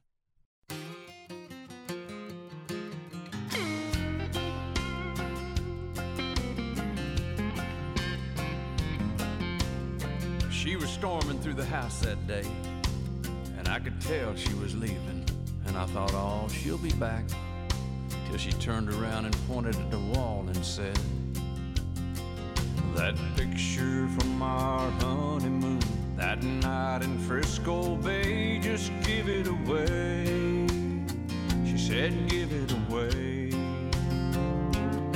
And that big four-poster king-size bed where so much love was made, just give it away.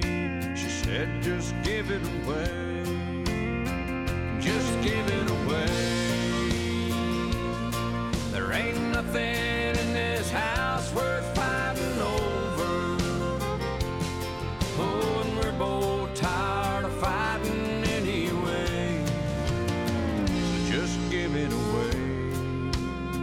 843-661-0937. We've dedicated this hour as our decompression hour. We kind of sort of decompressed a little bit in the last hour with the Representative Jay Jordan, Representative Philip Lowe. Senator Rickenbaugh text Rev and I said he couldn't come in this morning. He's going to be out of town. He called yesterday a little bit about some of the issue we have with magistrates and warrants and bonds and fentanyl and heroin and all these other sorts of things. I'm doing some investigative work, believe it or not. I have the capacity on rare moments or in rare moments to do a little investigative work, and I'm doing my due diligence to make sure we properly and accurately report. I'm not doing what the mainstream media does. I ain't making it up, but I'm really trying to get to the bottom of an issue, and we'll be back next week and report to our listeners exactly what we found out in relation to the issue we discussed ad nauseum yesterday. Someone's on the phone. We've got Chris Clark from Gamecock Central. We'll have Jason Priester from Tiger Sports Illustrated in just a bit. But we got a caller, I think, that wants to take exception with a number out throughout, and we're always welcoming challenging calls. Mike in Florence, that's you. You're on. Hey, kid. Hey, just don't really understand. You say at any given minute, UPS and FedEx have 12% of our GDP. Fred Smith is quoted in the Wall Street Journal. Fred Smith, the founder of FedEx, he says that his exact quote, at any given moment, on any given day, UPS, our peer competitor, and FedEx, the company I founded, have in their possession about 12% of the entire country's GDP on it's planes and trains and infrastructure. Okay. What about the logistic infrastructure of FedEx and UPS? Okay, Ken, it's 12% at any given time.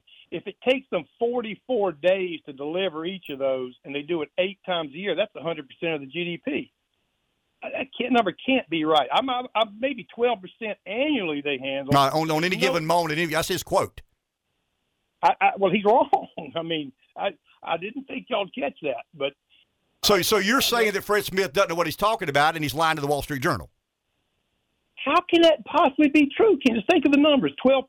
You're great at math. If they've got 12%. I'm fair at math. Don't call me great. I'm fair at math. I'm not as good as Fred Smith is, but I'm fair at math. You're really good for a Gamecock, Ken. Well, I mean, no look, you will agree with this. I'm taking Fred Smith at his word because he's proven so far to be trustworthy. And it is a staggering statistic. It's when I read it, I said this morning at 6 o'clock, it is a staggering statistic, but that is what Fred Smith said in the Wall Street Journal, and I think he repeated it on CNBC because he's talking about the flashing lights, the problems he sees in the economy. Their company is 30% less valuable than it was, during the COVID epidemic and everybody shopping online. And he says, I guess they compete with UPS, but I don't think they hate UPS. But I agree it's a staggering number, but the guy founded FedEx and he has a reputation on Wall Street of being a straight shooter. That's what he said. But Ken, let me just ask this one. See if this makes sense to you. If it's 12%, that's 1/8. Okay? So if FedEx handles 100% of it, of all of our GDP, there's no car lots, no anything else, everything comes through FedEx, and they do 12% at any given time, well, you divide, like I say, that's 1/8. So 8, you divide 365 by 8, you get 44 days. That would be their average delivery time if they delivered 100% of the GDP. That's just simple math to me. I could be wrong. Well, I mean, here's the way I look at it, Mike, and then we'll kind of, I don't know that we're disagreeing. I'm taking Smith at his word, and you're questioning his numbers. If the nation's GDP is cumulatively valued at about $22 trillion, what's 12% of $22 trillion? Well, it would be, 10% of $22 trillion would be $2.2 trillion, right? Mm-hmm. So we're talking about $2.2 trillion of goods and merchandise in their possession on a given moment, on a given day. That's the way I would, but once again, I'm not great at math. I'm pretty good at math. But 10% of a $22 trillion GDP would be $2.2 trillion. I guess the argument he's making is at any given moment, on any given day, UPS and FedEx have in their possession $2.2 trillion worth of material goods, whatever the productive items of the American economy are.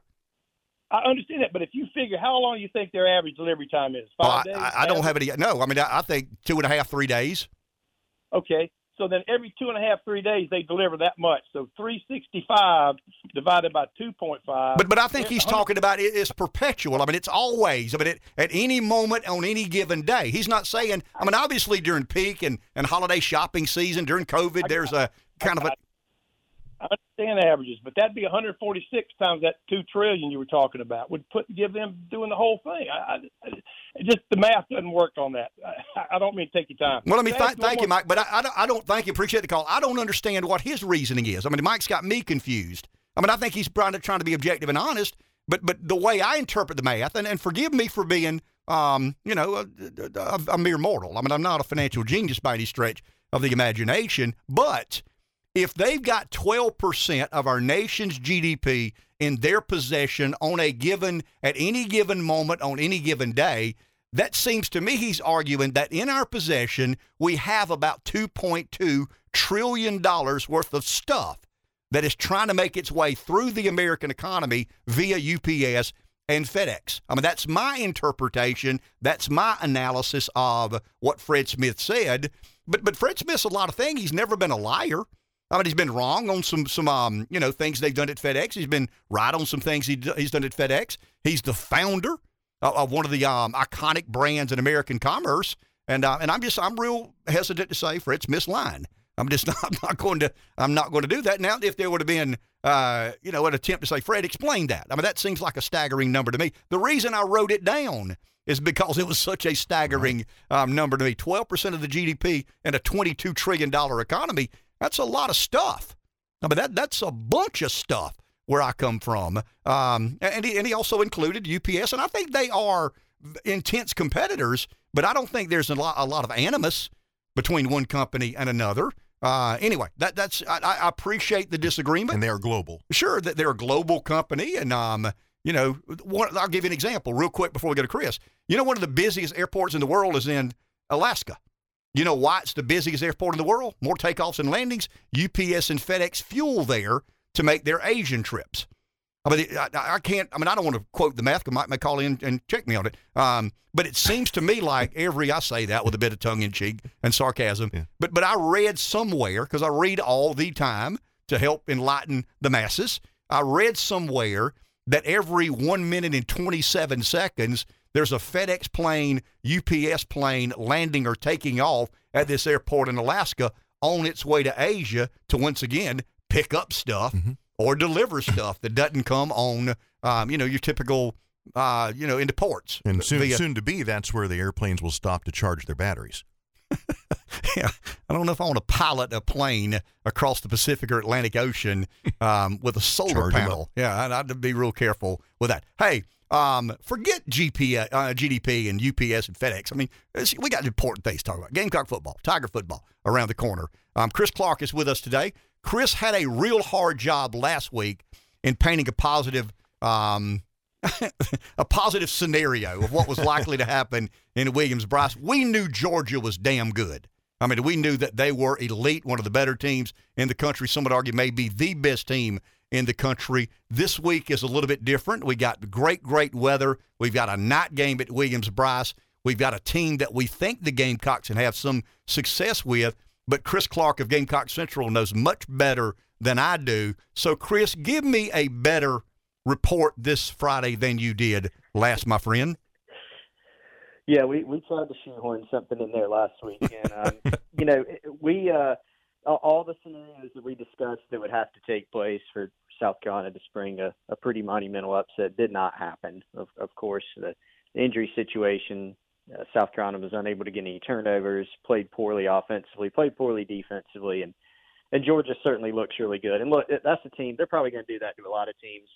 I mean, heck, they beat Oregon about the same. They beat Oregon 49-3 in week 1, and that Oregon team went on the next 2 weeks to beat someone 70-14 in week 2, and in week 3 they beat a top 15 BYU team by 3 touchdowns, and it really wasn't that close. So Georgia appears to be really good, and South Carolina, even on their own, they have some struggles, but they may get a reprieve the next couple weeks from, a difficult beginning of this season with Charlotte and SC State coming to town. So with the Charlotte game, the book on this team is offensively, they may cause South Carolina some problems. There may be some grumbling in the stands because Chris Reynolds, their quarterback, has a lot of experience. He's basically statistically their best player of all time. They have not had a program for a very long time, but he owns a bunch of their records. He can throw it. He can navigate the pocket. And they've got some players offensively. Defensively, it's a really good time for South Carolina to play a team like this. Charlotte has been very poor defensively, which is kind of the medicine that South Carolina needs right now, right? Charlotte has struggled all year on that side of the ball. They won against Georgia State, but still gave up 41 points. They gave up 56 to Maryland. They gave up 41 to William and Mary, and they gave up 43 to FAU. So the opportunity's there for the Gamecocks to go keep things simple, play, let their guys who are better athletes, more skilled, presumably, than their defenders, go make some plays. So they match up well just because Charlotte has struggled so much defensively, but they still have to go do it. And I think a lot of people are rightfully in prove-it mode on this team, especially offensively, because they've stayed healthy there, whereas they haven't on defense. Chris, is it fair to say that this South Carolina team is still searching for an identity? I mean, when I look offensively, and you and I have talked about this, I mean, I feel like I understand the game of football to some degree, and it seems to me that both offensively and defensively, they still don't know what they are or what they want to be. Is that fair criticism? I think it is much more so offensively. Defensively, you kind of know what they'd like to be.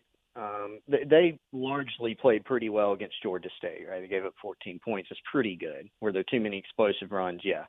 Arkansas, we know the story there. They missed way too many tackles, missed 21 tackles, gave up 154 yards after contact. That's not going to get it done. And then Georgia, just pretty much made it look easy. And they were down about, 5 starters or so and about 7 or 8 guys that, would factor in defensively for that game. So kind of the perfect storm.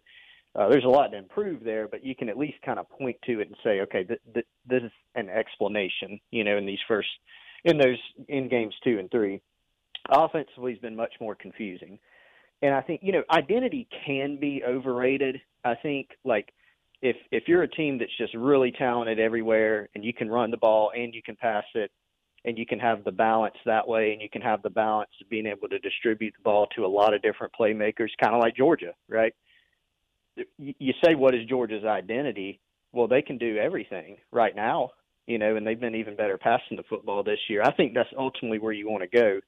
But you do want to have some things that you can hang your hat on. And right now, we don't know what that is with this offense. We thought that it'd probably be the passing game this year with a guy in Spencer Rattler that can make every throw and some weapons at tight end and receiver, but it hasn't been that. It's kind of been like every week you go in wondering, what it's going to look like, and you exit the game wondering why it looked like that. So they got to figure some things out. These next couple weeks, I don't think the only takeaway that there will be from the next couple weeks is if they struggle. That'll really tell the story. If they perform as they should against these teams, I still don't know that it means a lot for SEC play. It'll just kind of mean that they did what they were supposed to do because they're going to be, again, bigger, stronger, more skilled, faster, et cetera, than these teams the next couple of weeks. But you're exactly right. Every week is kind of the same questions, right, about why aren't these guys getting the ball and why are there so many turnovers and why do things just kind of look discombobulated. And that's what this coaching staff is going to have to figure out, and it's what the players are going to have to go execute. How much healthier is the team on defense this Saturday than last Saturday? Yeah, it's to be determined. We know that Darius Rush is going to be out, so that's going to be, we know that obviously they're down Mo Kaba and Jordan Strachan already, and then we know Darius Rush is going to be out, and there are several other guys that they're kind of waiting on, a Boogie Huntley, for example, a Cam Smith. Those are the guys that they're going to find out probably around game time. Darius Rush and David Spalding, though, 2 DBs, they're going to be out. Rush is a senior starter. Spalding is a guy who's played and started some in his career. But on defensive side of the ball, they're still beat up. Cam Smith, who's obviously one of the better corners in the country when he's healthy and out there. Boogie Huntley, who's a starter at D tackle. R.J. Roderick. Devontae Reed, who started at safety. Stone Blanton, who's a freshman linebacker who's played. They're all beat up and still questionable for the game. So we really don't know as of Thursday night, Friday morning. Last question. Appreciate your time. Chris Clark of Gamecock Central with us. The Gamecock Nation is really optimistic, and then the optimism begins to wane as the season progresses. But I think we need to be honest, and I'm the hell hacker. I mean, I'm always the guy that finds everything wrong with everything in the world. But I think you've got to reflect for just a minute and agree that we played at least one of the 2 best teams in America and another team that could be one of the 10 or 12 best teams in America. That moment of reflection allows me to not jump in the deep end or not slit my wrist and give up on the season. There's a lot in front of us and a lot of things this team can accomplish if they can get some things fixed. Yeah, I think it can be both, right? I mean, in a world where we frequently don't want it to be a complex answer, we can't see both sides of something. It can be both. You can meet in the middle of understanding the competition level, of understanding in the short term what's still ahead, in the long term what could still be ahead, and you can see some of the good in, for instance, recruiting and what Beamer's doing from a culture standpoint. You can recognize the injuries on defense, et cetera. You can do that, and that's very fair, and I think that's smart. But you can also look at the fact of, okay, even with how they're recruiting and what they've got on the roster, they're still behind the Georgias and Clemsons and a bunch of other schools. And you can also say, hey, you recognize the competition level, but you need to be able to go and be more competitive offensively against Georgia. You need to go play better and be more competitive early against Arkansas. You need to be able to score, a touchdown in more than half of the 16 games over the past 2 years in the first quarter. All those things can be true. And so I certainly think it's way too early to jump off the ship in the 2022 season or just overall. There's a lot of ball left to play, but there's a lot of things that need to improve for this team to have a solid type of season that they're capable of having, I think. Chris, last question. This is not about this weekend, but about this program. And I need the Cliff Note version. We got about a minute and a half here. How important is an investment in NIL? In other words, the teams that have committed to perform, excel at NIL, and those who have said, well, I mean, we'll get there sooner or later. How important is that from your perspective? Critical. And I think when you start seeing, I'll try to be brief, I can speak on this for a long time, when you start seeing college coaches and administrations putting their, asking for money, or businesses or companies, administrations putting their money where their mouth is, it shows, right? It is every bit as important or more important than facilities and things that have had millions of dollars spent on them. Bruce Pearl, one of the best recruiters in the country for basketball, has said that they're holding off on facilities to make NIL investments. We've seen another major university recently signed a deal with a company where some of the money is going to go towards NIL. We're seeing a lot of investment in this. So it's something that is an integral part of the recruiting process. If you don't make an investment in it, then you will fall behind. There's no doubt about it. And a lot of the schools that already have trophies and big brands and logos are the ones on the forefront, which makes it even more difficult. So it's critical, just like facilities and everything else, for schools that want to compete. Yeah, I think it's actually jumped the facilities. I mean, there was a day, the improvements and all these others. I mean, I believe, as you do, I mean, if you're going to invest in the success of USC football, you need to be supportive of the NIL. I mean, I believe that with every fiber of my being. Thank you, Chris. Appreciate your time. Appreciate you having me, guys. Absolutely. Chris Clark, Gamecock Central. Coming up, Jason Priester of Clemson Tiger Sports Illustrated. I think it's allclemson.com, if I'm not mistaken. I want to make sure we get that right. But Jason will be with us in just a couple of minutes to preview the Clemson-Wake Forest game this Saturday. So as a Gamecock fan, I'm celebrating the fact that we aren't playing Georgia. Somebody said, who are you playing? I said, not Georgia. Georgia's a really, really, really good team. And as Chris said, as a Gamecock fan and the internal optimist, you try to shoehorn something in there, but you're trying to put a square peg in a round hole. Clemson, to me, has to be careful this week. Jason Priester with allclemson.com is with us this morning. Clemson is better talented than Wake Forest. They'll probably have as equal number of fans in Winston-Salem as Wake Forest. But Wake Forest seems to me, Jason, to be the consummate overachiever and a team that the Tigers need to be kind of sort of careful with. What do you say about that? Oh, yeah, I would definitely agree with that. It's kind of amazing what Dave Clawson's done there, the success they've had over the past few years. It's been fun watching Sam Hartman grow into the quarterback that he's become, and he's pretty dang good. I mean, let's be honest. Jason, Clemson struggled a little bit the first half last week, but they got on track. Did they find something? Did they catch some breaks? They just looked like a different team in the second half than the first. Yeah, I thought they came out with a different energy level in that second half. They stayed bogged down most of the first half, particularly on offense, and they found some stuff that started working in the second half. We'll see if they can carry that momentum over with them to Wake Forest this weekend, because they're going to need it, because that Wake Forest team, they can score points. So Clemson's going to have to put some points on the scoreboard, no doubt. Is the problems on, or are the problems on offense centered around inconsistent quarterback play, or are there some other issues they got to clean up? I would point more towards the offensive line. If I don't think DJ Uyungale's actually played all that terribly for the most part. I think he's making good decisions with the football. For the most part, there's been some throws I'm sure he'd like to have back, but he needs more help from his wide receivers, and that offensive line needs to be more consistent. I thought they probably played their best half of football against Louisiana Tech in that second half Saturday night. They really started to open up some running lanes, and they were getting into the second level, and they were pass protecting much better. And that's something we had not seen, prior to that. Do you expect Wake Forest to throw the ball a lot? Are they balanced? I mean, you talked about the development of the quarterback, one of the better quarterbacks in America, in all honesty. What do you expect from the Demon Deacons on offense in trying to attack a world-class Clemson defense? They like to throw the ball down the field, but it all develops off of that slow developing mesh play that they like to run. Hartman, he'll put that ball in the belly of that running back, and he'll hold it there, and he'll hold it there, and hold it as long as he possibly can.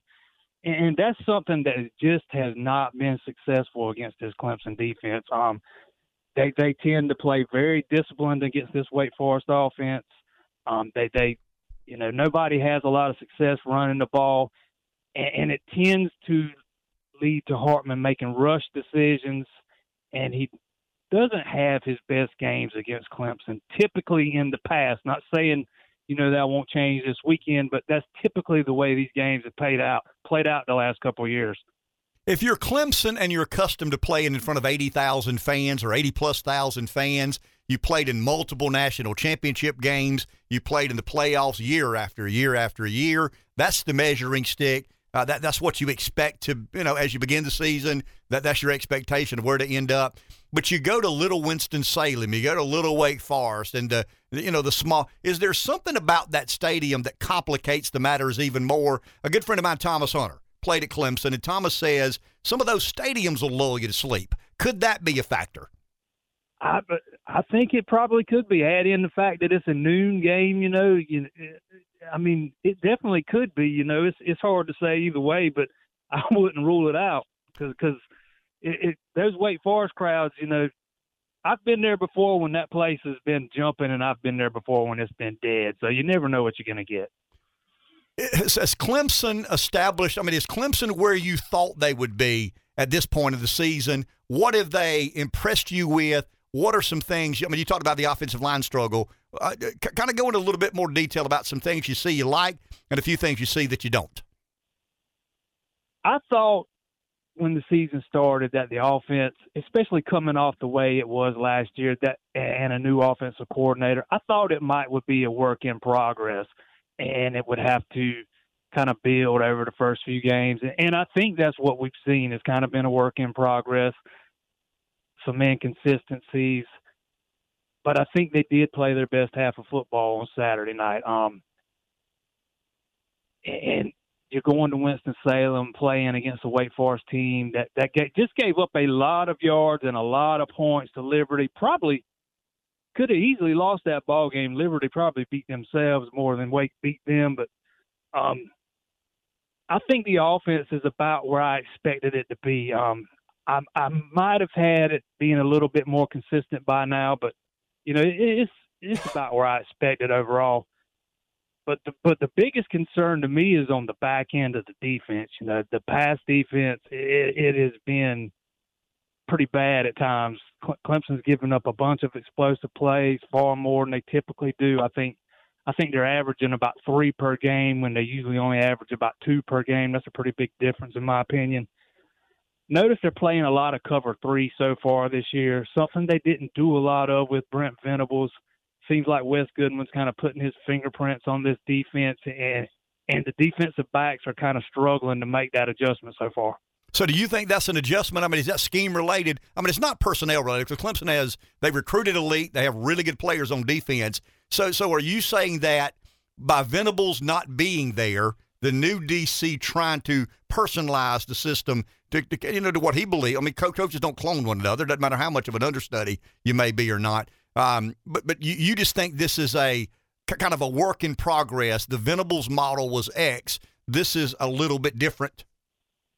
Yeah, I do believe that. And I'm not the biggest X's and O's guys. I can't break down every play, but I had been told that this is not the actual same scheme Venables was running. We saw a lot of odd fronts last week against Louisiana Tech. I suspect we might see some more this weekend. We didn't see a whole lot of that with Venables, and like I said earlier, we did not see very much cover 3 at all. Jason, having said that, last question before we get to what you're going to predict for this Saturday. The continuity of staff is always a big deal. I mean, when coaches leave, you got to replace. It's new, it's unknown. You wonder whether it's going to work or not. Has the lack of a Venables and a Tony Elliott, has that been as problematic as you thought it would be, or has Clemson, the coaches and Dabo in particular, have they kind of smoothed that out as well as you would hoped and thought they would?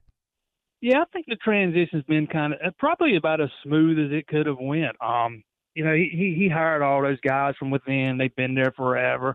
It's not like you're bringing an outsider, so to speak, in who hasn't been around the program and know how to do things. So, yeah, I think that transition's been fairly smooth. I haven't seen or heard of any problems or any issues.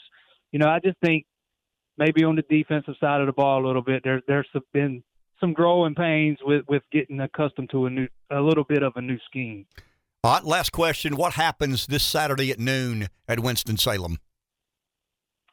Yeah, I tend to think this is just a perfect matchup for Clemson, what Wake Forest does on offense. And it's not a knock on Wake. I just think Clemson's defensive front, especially that front seven, it's just so talented, has so much speed. What Wake does on offense just kind of plays right into the hands of what Clemson does on defense. I think Clemson wins and covers. I think I got about 34-20. Does the line surprise you that Wake is only a 7-point underdog? It actually did. I was expecting it to be about 10.5 points. I was definitely a little surprised when the line came out, no doubt. What do you think the wise guys see? I mean, you and I see certain things. They see other things. They're in it for the money. They're not a fan of either team. What do you suspect they see to make it a one-score line? Yeah, they probably see that back end of that defense and the way teams have been passing on Clemson this year. But, yeah, they don't get it wrong too often, do they? Yeah, Las Vegas did get built by losing money. I can assure you of that. Jason, thank you for your time, man. Appreciate you. Hey, thanks, Ken. Absolutely. I think this is kind of a neat feature we do on Saturdays now. During football season, we won't have, the basketball coaches on. We won't have the baseball coaches. But this is a very football-passionate state, two very passionate fan bases. And I felt it, and Rev kind of blessed it appropriate to reach out to a Clemson insider and a Gamecock insider, and just another added element to the expected radio brilliance of Wake Up Carolina or morning. Or unexpected. There you go. Somebody on the phone? Yeah. Let's go to the call, then we'll take our last break. Ben in Florence been on hold for a little while. Hey, Ben. Hey, good morning, gentlemen. Hey, Ken, Dave, question for both of you. Yes, sir. So it was a few weeks ago, I think, in one of the papers, during the open season, to hunt gators in Santee, they caught two 13-foot gators. And then earlier in the summer, we had some shark attacks in Myrtle Beach. So the question is, and it's a really important question here, which one would you rather face if you had to head your demise, a gator or a shark? Oh, I'd rather fight a shark on land.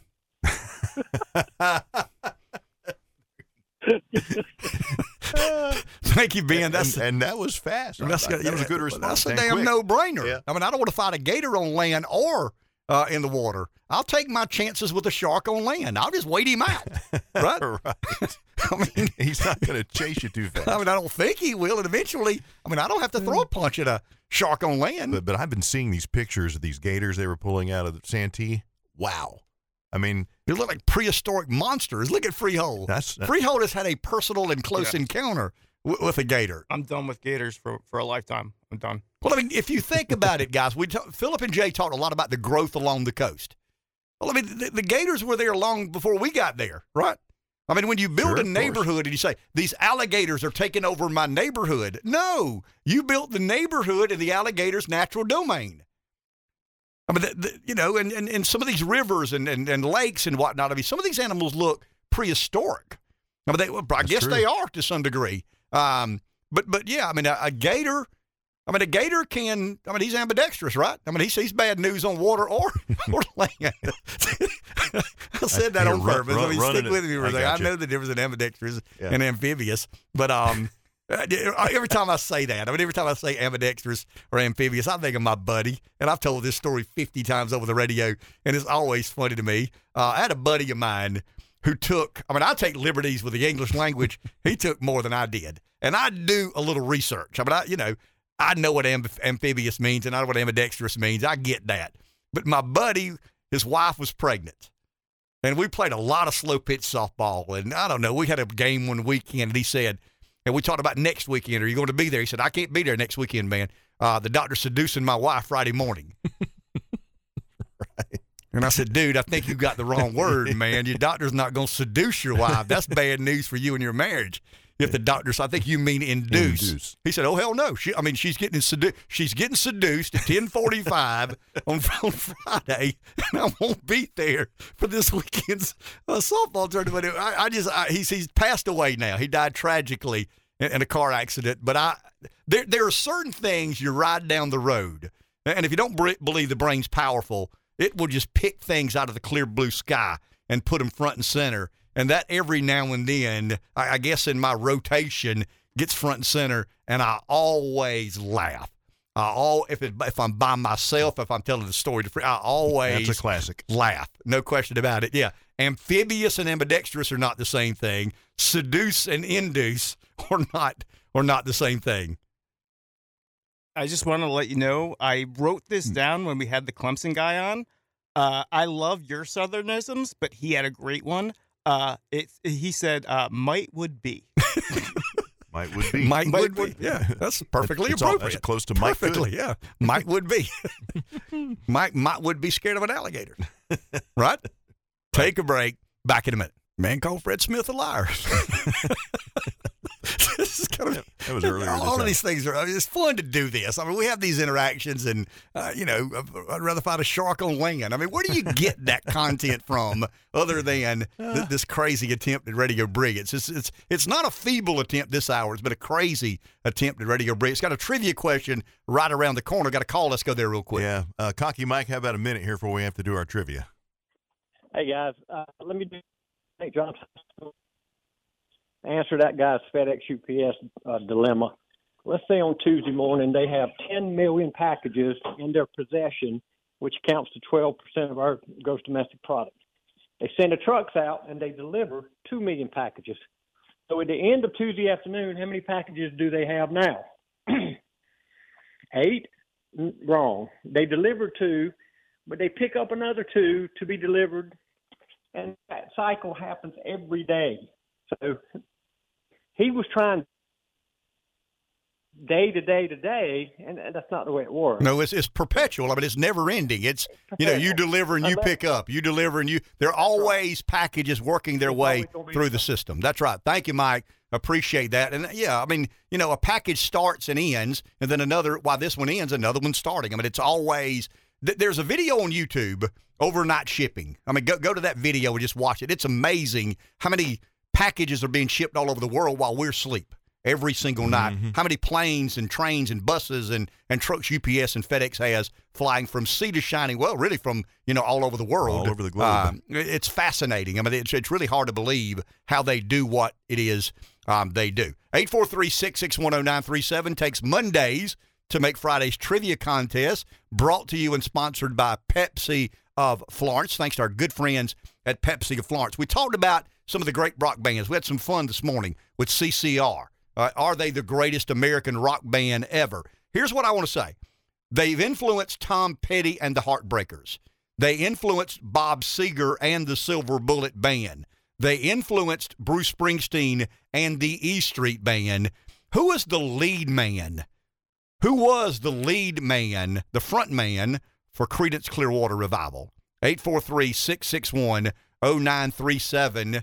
He wrote all the, anyway, who is it was CCR. It wasn't blankety blank and CCR, as is Tom Petty, the Heartbreakers, right. Springsteen of the E Street Band. Who was the front man, the lead singer for Creedence Clearwater Revival? 843-661-0937. First caller wins a 6-pack of Pepsi product and a couple of Takes Mondays to make Fridays T-shirts. Let's go to the phone. Hi, you're on the air. You know the answer?